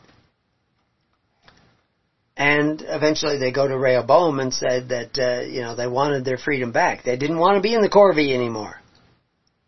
They wanted to own their own labor. They wanted to return themselves to their families, so all their labor belonged to their family. Used to be your wife. They will tax wives. They already tax them in the workplace. And I wouldn't be surprised if somehow there was a head tax in Egypt. There's evidence of it. It's not absolutely 100% clear. We've quoted some of the writers of the time, papyrus scrolls that have survived. But there's evidence that what they did was, if you owe 20% of your labor as a grown adult, you're 30 years old, you got a family, you got to go and work for the Pharaoh for 20% of the year. If you can't pay your obligation with 20% of the wheat that you produce or 20% of the cattle that you produce. Because you could do that too, because people got to eat. So if you're doing that, you might not have to join into the work projects. But if you are a common laborer, you're gonna go off of them. If you're an engineer, if you will also be pricing, because the Israelites weren't all just making bricks; they were doing all kinds of stuff. But your labor belonged to somebody else. Now, everybody in America thinks they're free today, but like Johann von Goethe said, none are more hopelessly enslaved than those who falsely believe that they are free. Americans are not free anymore. U.S. citizens are not free. Australians are not free. We know the Chinese are not free. But the Americans want to think that they're free, that they own their labor. Well, you don't own all of it. You want to think you own your land, and we've already showed how you don't own your land. So the system of corvée from the ancient times to the present day of legal employment are both forms of taxation and would qualify as a form of bondage. It's not involuntary servitude because you signed up, so it's voluntary. And voluntary servitude is absolutely legal. And I have absolutely no doubt if some son of a brickmaker showed huge intelligence, and this is the way it can happen, where, just one guy, all of a sudden, he's got this son who's smarter than him. Pick up languages. I always remember, there are people, there was a lady, I can't remember. She was like from the Ukraine or Romania or someplace. She was from either Afghanistan or Iran. I think she was from Iran. And she came to this country when she was a little girl. And she has got degrees. She can speak 7 languages. She's just amazing. So there's some really bright people out there. And they can all of a sudden show up in a family that the parents are just normal. That's what we see with Moses. Moses' parents seem to be just normal. But all of a sudden Moses had all these abilities and qualities and insight. And it grew. The Urim in him, the light in him grew so much they had to put a cloth over his head because it shined out so other people couldn't stare at him. They couldn't look at him because that light was too much for them. And Moses couldn't look at Yahweh. That light was too much for him. So this Urim and Thummim, you have no idea. You have no concept of how much light we're talking about. How many layers of light you're talking about. But we see evidence of it in the scriptures. It's not rocks in your pocket. It's light in your heart. And that light is not going to grow in your heart unless you forgive. And you can tell me, oh, I forgave him. I've seen people tell me that. Yeah, I forgave him. And then you bring up his name and you can actually see the scowl on their faces. And, yeah, it's easy to say you forgive. But, Is it time for a group hug? But giving to that person that you said you forgive is a test as to whether you forgave or not. And he may be dead and you can't give to him anymore. But can you give to somebody like him? I see all kinds of people who say, oh no, he's not good enough to be my minister. He's not good enough to be in my congregation. That congregation is not good enough for me. I need a better congregation. What vanity! What pride! And nobody was better than John the Baptist. And he was out there drinking his carob juice. Good stuff. Of course now, there's fat in there too. Carob and fat and a little bit of olive oil and an egg. I raw egg I put in there, but I mixed it up and heated it a little bit. And I need to drink it up before the day's out because it could go bad. But anyway, I was wondering if maybe my voice might last a little bit longer. So, in the United States, neither slavery nor involuntary servitude, except as the punishment for a crime whereof the party shall have been duly convicted, shall exist within the United States or any place subject to their jurisdiction. Well, that phrase, and remember, you're judged by how you judge. You make the laws that bind you. You do it, with your application for benefits at the expense of your neighbor. Is that not a crime? It's in the Ten Commandments, thou shalt not covet thy neighbor's goods. But to desire benefits at the expense of your neighbor, if the Ten Commandments is a list of crimes, that's one of them. The Corban of the Pharisees caused the Word of God to be made to none effect, so that sons did no more aught for their parents. They didn't take care of their parents. They weren't the Social Security for their parents. They did no more aught for their parents. Sound familiar? That's a crime. If the Ten Commandments are laws, I'm not saying they are, but a lot of people say they are. But if they're laws, and in a way they are laws, they're not statutory laws. At least but even the statutes and laws of Moses aren't really statutes. They're judgments. In order for you to judge, to be the jury, the gods of your society, because Jesus said, ye also are gods, you're going to have to make choices and judgments. You're going to either tap into the tree of the knowledge of good and evil and decide who is guilty and innocent, based on what you know from the knowledge of good and evil, or you're going to tap into the tree of life, where God is writing on your heart and on your mind, and that little pocket next to your heart that's under your brass plate and in your ephod, which is not a brass plate and not an ephod, but that little pocket in your heart where God writes upon your Urim and Thummim with light. That's who I want on my jury if I get tried. Because I know that if the light is there, there's got to be some mercy there. So, you are in servitude. It's not involuntary. Your parents volunteered. Your parents, according to the common law, can sell their children into an apprenticeship. If there's a guy who's an apprentice and he wants to, he needs, maybe he's a printer like Benjamin Franklin. He signed an apprentice contract with his brother, who was a printer already.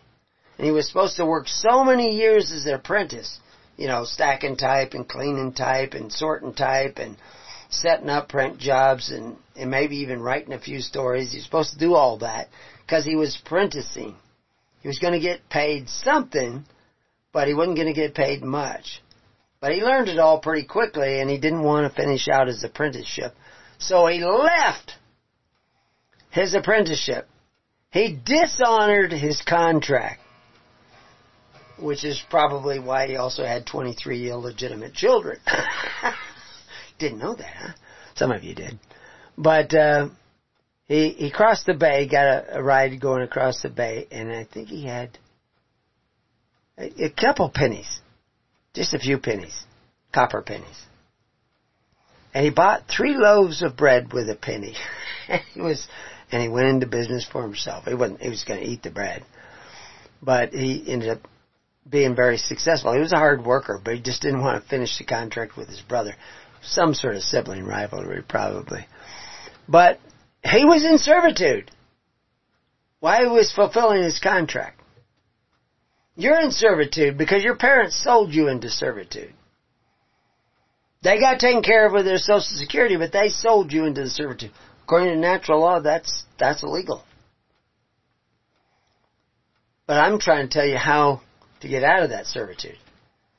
And Jesus is trying to tell you too, but really what Jesus is trying to do is tell you how to repent, think differently, come together with the righteousness of God, so that God could write upon your hearts and your mind, and upon your Urim and Thummim,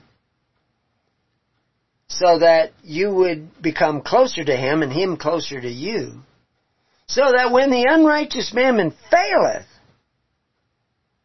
you'll survive. Understanding this servitude, but we've been in a servitude to the world of the flesh, and somewhat to the devil, the adversary of God. That's what the devil is. And there's lots of devils out there, lots of people who are devils, because they're adversaries of God. But we've been in servitude since Adam and Eve fled the garden. We've been subject to this deception. Because what they were really fleeing was the light. That's why they hid at the beginning. Why when the cherub, or whatever that means, came there with a sword that shined in every direction, they had to flee. The light drove them out. Because they didn't want to see. They weren't ready to see. You need to get ready to see. You're not going to do it all at once. You're going to do it a little bit at a time. And this structure of the kingdom that Jesus talks about, and we're trying to explain, is the ideal situation in which to do it. The other elements that is a part of that ideal is that you're in a family. You have a husband and wife and children and domestic servants and adopted sons and stepsons and daughters, unmarried daughters. They're all in your family. In that structure of the family, gathered together in altars of clay with ministers who become stones of another altar that is unhewn, gathered together in the tens, hundreds, and thousands, creates a network, when done through the Holy Spirit, that is not subject to time and space. And in the days to come, you're going to need that. I've thought twice now, or 3 times now, and I didn't say anything about it because it seemed off the subject, but one of the things, they have a study on ivermectin. Well, also at the Epoch Times, they have a video. It's a doctor, I can't remember his name. Should I wait till the Rolodex stops spinning? What's his name? I think he publishes under Vital Signs, but he's at Epoch Times, and he did a report on ivermectin. Ivermectin, besides being able to stop parasites, it seems to have a unique ability to attach itself to the mRNA protein. Now, they're going to be making new proteins. But I tell you, this goal of annihilating cattle and sheep, mostly the cattle, from the nation, that is demonic. The tribe of Benjamin were keeper of cattle. There's a reason. Smallpox, the cure for smallpox was cows. The symbiotic relationship of cows with people, which they saw early on. Milkmaids never got smallpox. Other people all around them would get smallpox. They didn't get smallpox. Why didn't milkmaids get smallpox? Because they got immunity from the cows. The idea of injecting all your cows with mRNA vaccination. This is a mass extermination. Now, I said it once, I'm not going to repeat it for those of you who are there, but this is what it looks like. This is what it feels like. And I thought I read something in the Bible once that was a description, but it might have been on another plane. But definitely, there are some real plagues coming. I recommend that people start learning the ways of the kingdom before the plagues get here.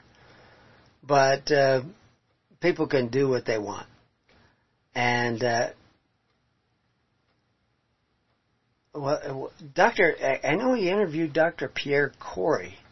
I know who that is, but I can't remember what this other guy's name is. It's around somewhere.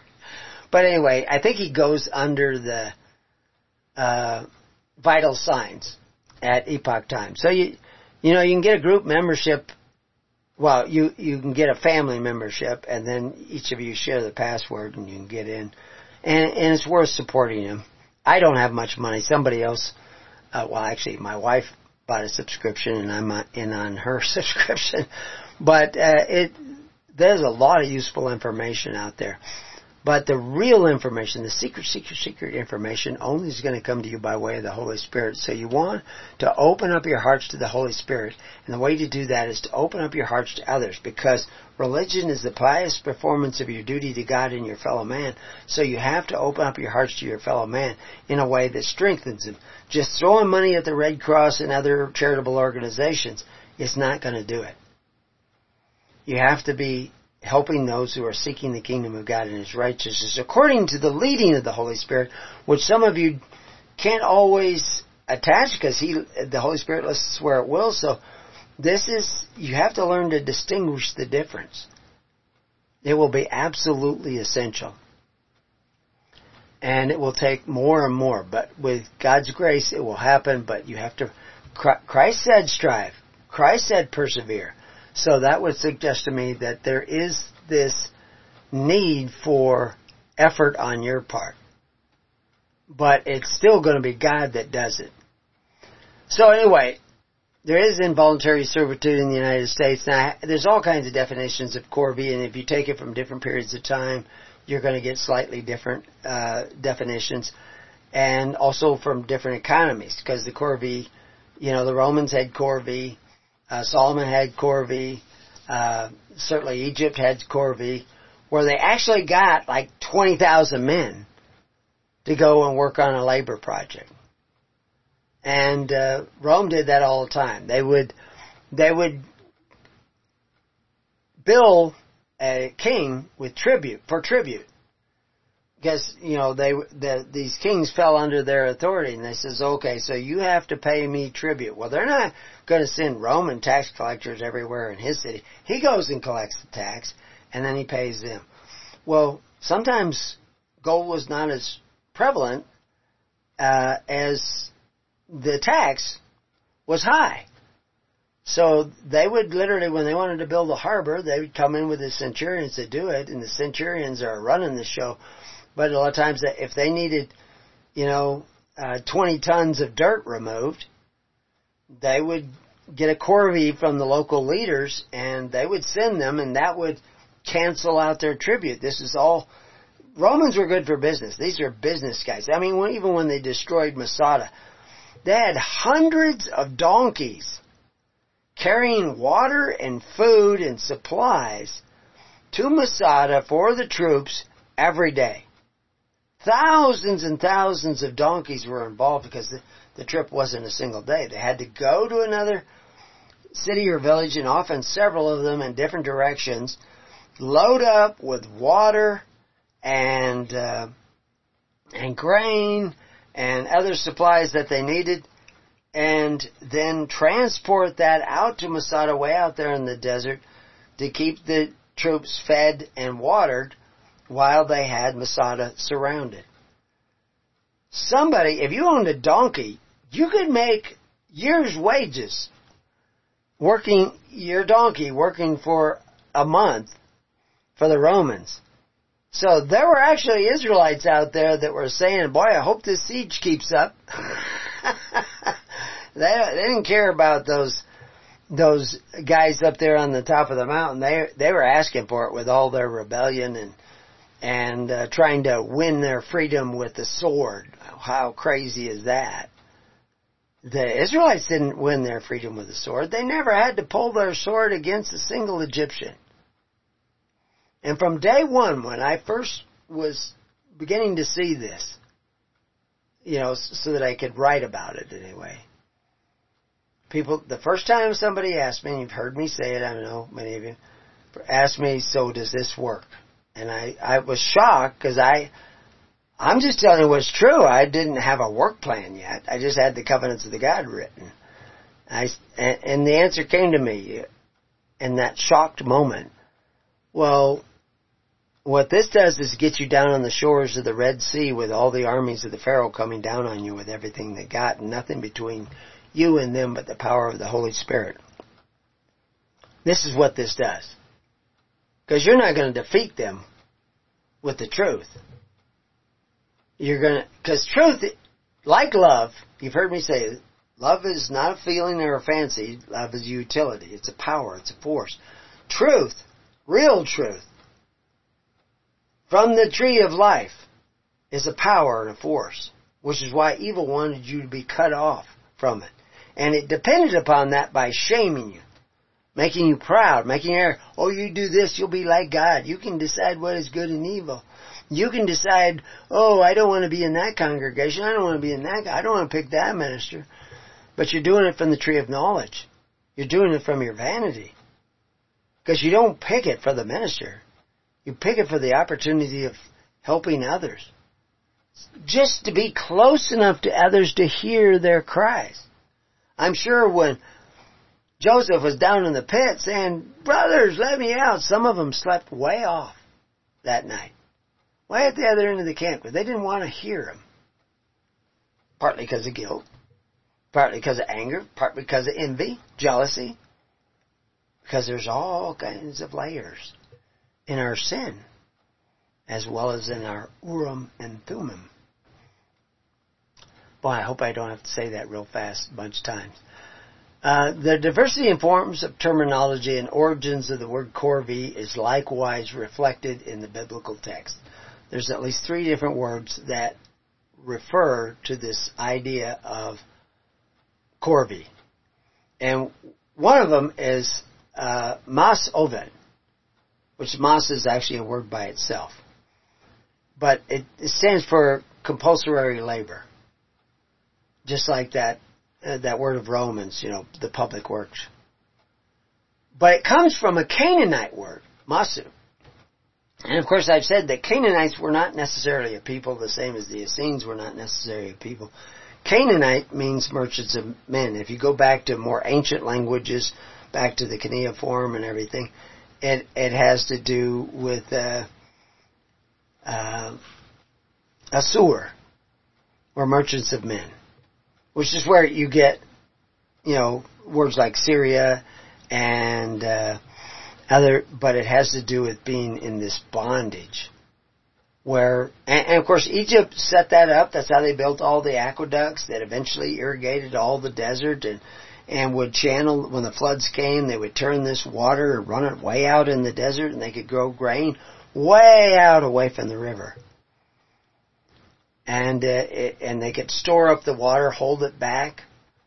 And then, of course, the floods reduced, and then the farming kind of moved back. But then they would move out with grazing animals a lot of times, because they would harvest the crop, but there'd still be some crop left, like if they were growing cotton. I don't know if they even grew cotton, but good place to grow cotton. But when you're irrigating all the other things, there will be weeds and grasses that grow up. And then you can move your sheep and your goats and maybe even your cattle out there to graze that. And then they leave behind manure, and then the next years when the flood comes, they would come back in there. So there was a whole process. Goshen had water a lot of the time. They would grow 3-4 crops of grain a year. Because, it's tropical, it's warm. As long as you get the water, they would go crop. And they're still doing it there. That is part of the problem with trying to excavate some of that, because people got grain fields there, but they work on one section at a time. So Mas is this one word that shows up many times. Another one is Sebel, or Sebel. Sometimes, it's like the word be it.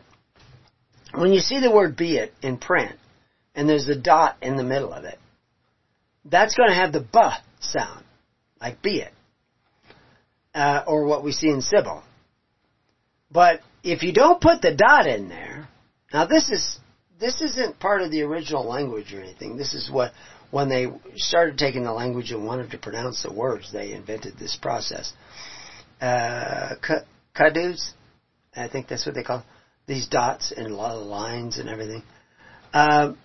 It's about pronunciation and about whether a word becomes a vowel or not. And but it has the V sound if it doesn't have the dot. And see, the C in the Sebel is actually from sumak, which actually often when we write it, it begins with an S. So it has that C sound. But it's not a kuf, even though it's a C. Sometimes the kuf and the kaf can be written as a K and a C. But the S in Sebel is just imitating the sound.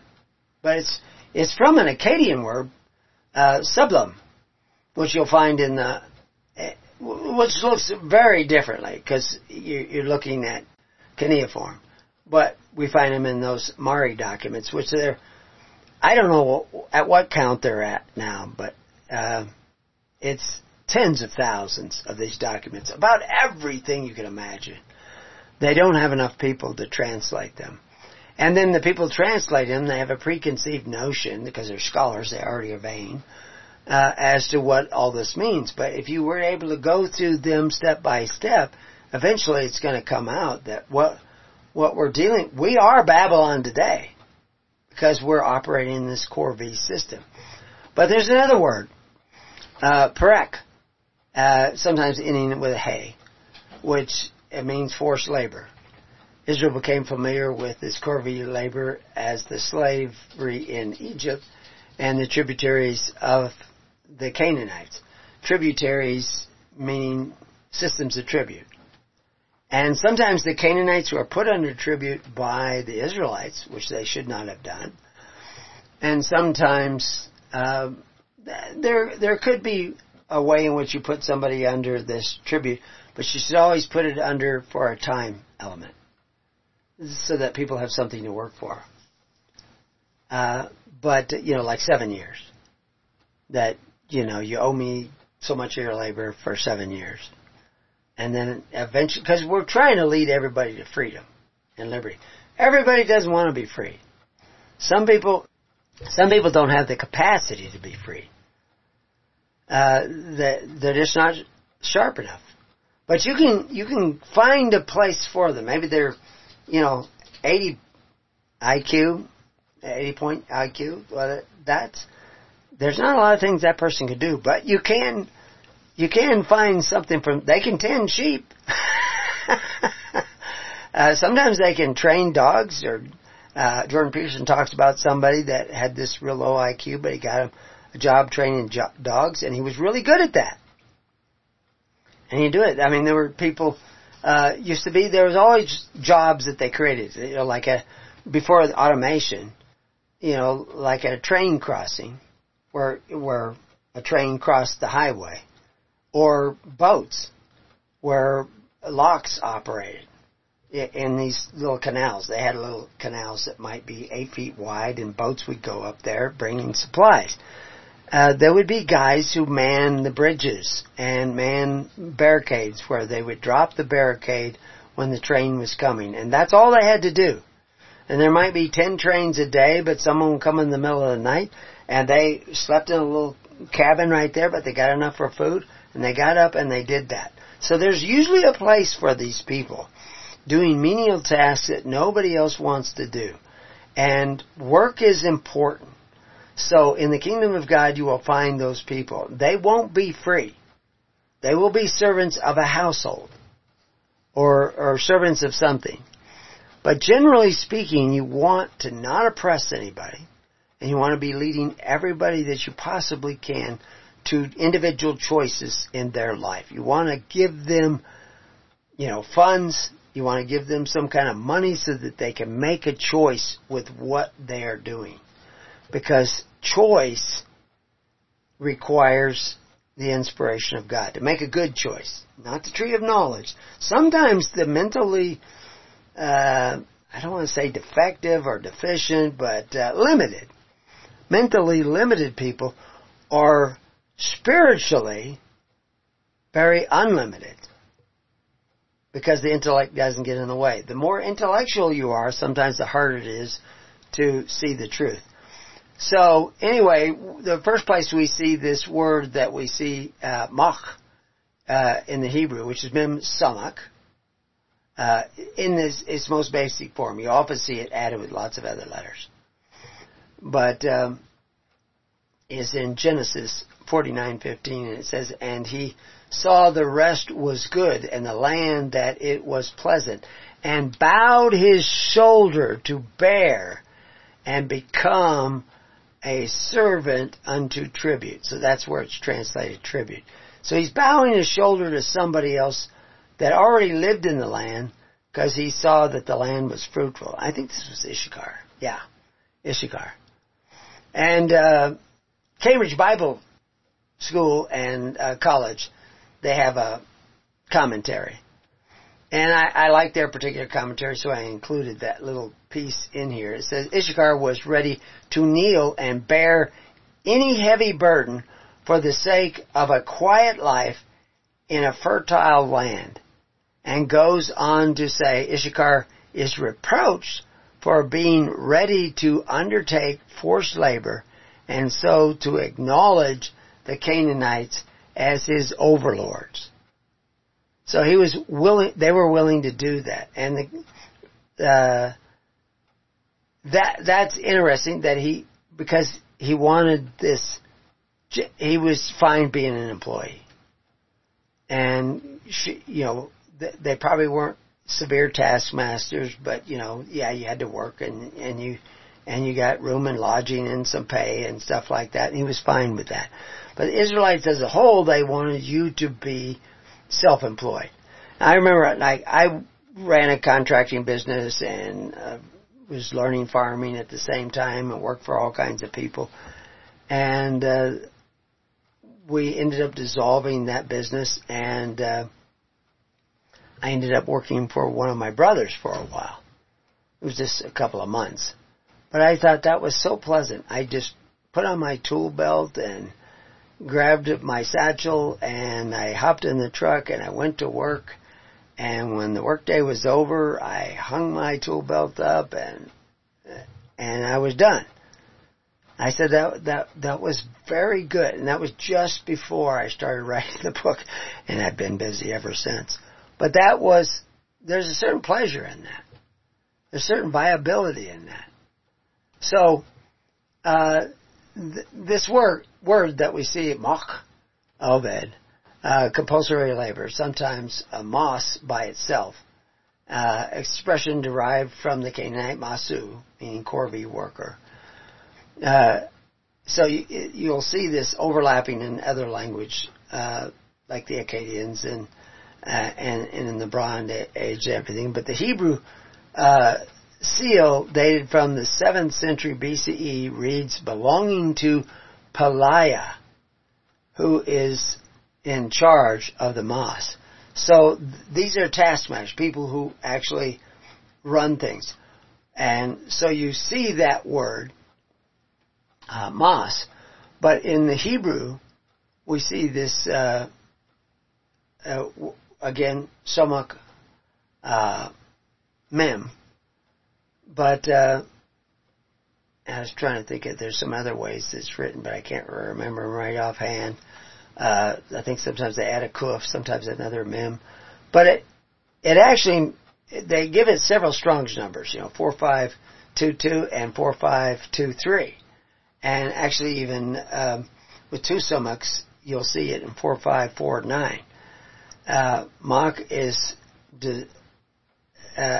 when it's makhak to somaks, masas, that's probably the way it's pronounced, although there's different marks underneath it, but it means dissolve, faint, grow fearful, but the word mak by itself usually is translated tribute, tributary, levy, discomfited, or even taskmaster. But it comes from a word that actually means afflicted or despairing. It has to do with this forced labor again, so it has to do with oppression. Of course, we're not supposed to oppress the people in our midst. But how many times does it show up in the Bible? Well, it depends on which numbers we're looking at. If we're looking at the mak by itself, because some of these others are spelled exactly the same but given different numbers. So how do you know there's an actual different word? Somebody's making that choice for you. And of course, this is how the sophistry works really good. But basically, it all have to do with this idea of forced labor, where a portion of your labor belongs to somebody else, who is your taskmaster. Now, he may let you quit this job and go get that job, but no matter what job you get, you still owe him. But anyway, in Exodus 1:11, we see, therefore, they did set over them taskmasters. So there's where it's translated taskmasters, to afflict them with their burdens. And they built for Pharaoh a treasure city, Pithom and Ramses. Well, they weren't called Ramses at that time, but it was called Ramses later. And so by the time this is being rewritten, they just put in Ramses, because that becomes the new name, because the Israelites were in Egypt long before Ramses. But anyway, Deuteronomy 20:11, and it shall be, if it make thee answer of peace and open unto thee, then it shall be that all people that is found therein shall be tributaries, and unto thee, and they shall serve thee. So this was in Deuteronomy, and a person should read all the way around that. When we do a study on Deuteronomy, we'll try to get all that worked out. But it shows up quite a few times in Judges, quite a few times as tributaries, which is systems of tribute, and in Joshua as tribute, Canaanites to tribute. They put the Canaanites to tribute. And they're, like I say, because you can put them to this tribute if they commit a crime, because they owe recompense. But it should not be forever. It should always be for a period of time, or limit it to one generation. Their children should be able to be born free, or either born free or can earn their freedom. It should not be forever in bondage, because every generation is a new generation. You should not inflict the next generation. That will be visited upon them. You should not inflict the next generation with the sins of the past, which is, that's a principle right out of hell, which is why you see it all the time, reparations, all this stuff. People who were never slaves are going to charge people who never owned a slave reparations that they have to pay in taxes. And like I say, it will nail the coffin shut on the black community. But the other word is the sebel, samak biet, lamad, and is from a word, another word that shows up a number of times. I can't remember how many times it shows up, but it actually is translated. It shows up about 3 times in the Bible as that particular Strong's number, but it's the same as another Strong's number. That's 5447, but it's the same as 5445, and so therefore it's also the same as 5446, and the same as 5447 and 5448, and almost the same in 5449. No, actually it is the same there. It's 5450. It slightly changes. It's the same letters, but they add a hey on the end. So the idea that all those different words are given a different Strong's number, and we're told that they mean something different, or they're used differently, and they're spelled exactly the same, shows you that the tools that translators have for manipulating the text. But we should not fear that, because with the Holy Spirit we will know what's what. So, anyway, we still got a lot of people in there. No extra questions in the chat room.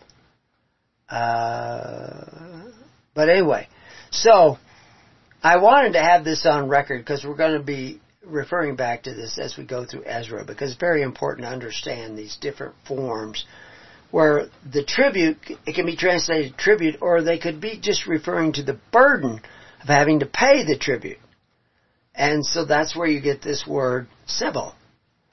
And it shows up in, at least it's 5447. I should put in the other places too, where it's 5446, etc. I do have some of those others in here, but I don't have where it shows up all the time in the Bible.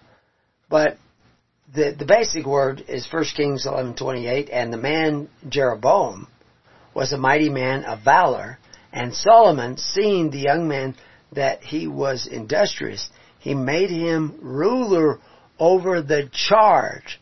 That's the way it's translated. Sebel is translated charge of the house of Joseph.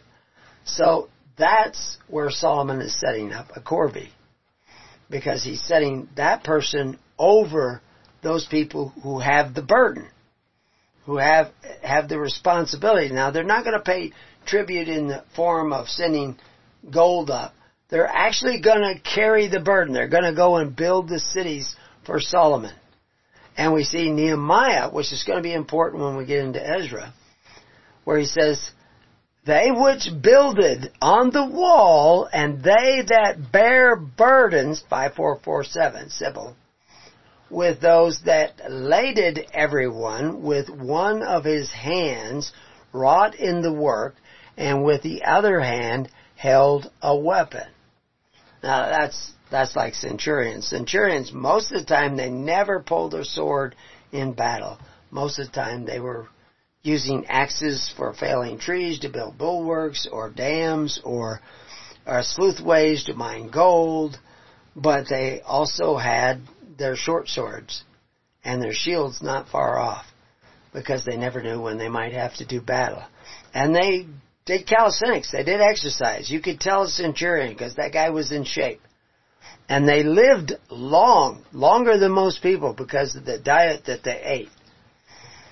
And so anyway, and the only other place we see it is in Psalms. At least, only other place we see it with 5447, but I just showed you 5446, 5448. There's many other places where it shows up. But it talks about, I removed his shoulder from the burden. His hands were delivered from the pots. So the reality is that's part of what we're supposed to be doing, is setting the captive free. But when we go through Psalms, if there be enough time in my life and day, we will look at all these different places. But I can see my task is to put all these other words where they show up, so because they all have to do with the corvée. And this is a major theme throughout the Bible. Now, of course, the major theme is that you take responsibility for what you do wrong. Don't Adam things and say, oh, it's not my fault, God. It's the woman you gave me. Don't be doing that. It's not my fault. It's the king. You know, it's that darn Biden in the White House. No, it's not. It's you. And you by yourself can't do much.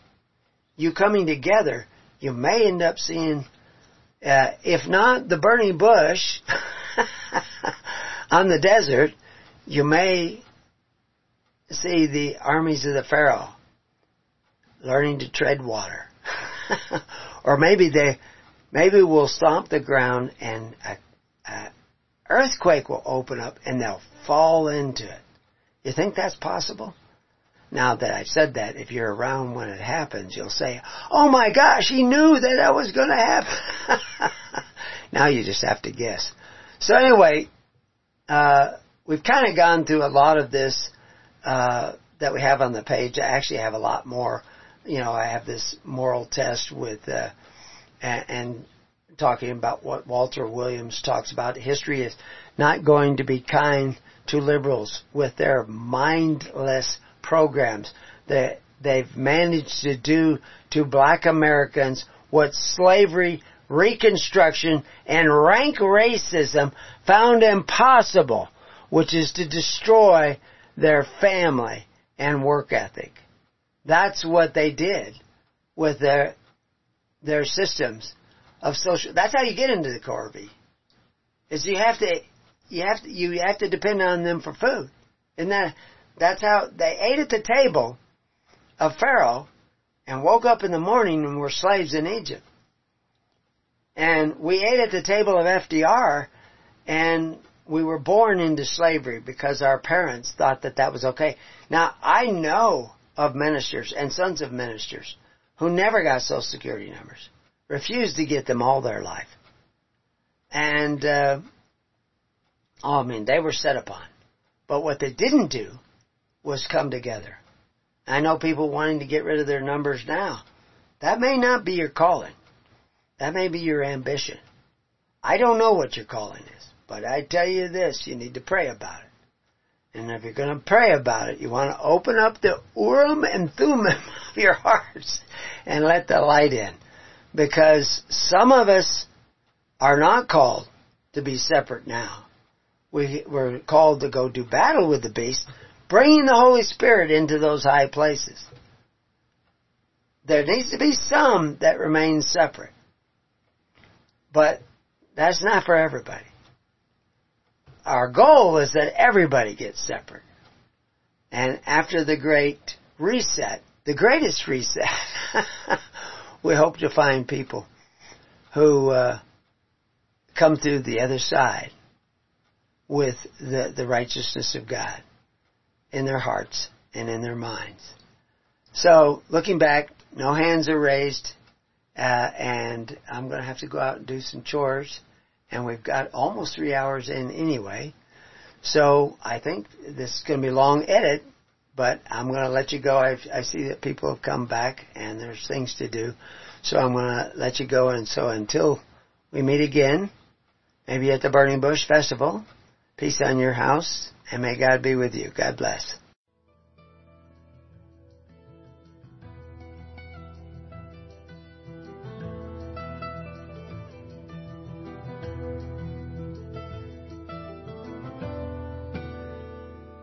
You have been listening to The Keys of the Kingdom with Brother Gregory of His Holy Church.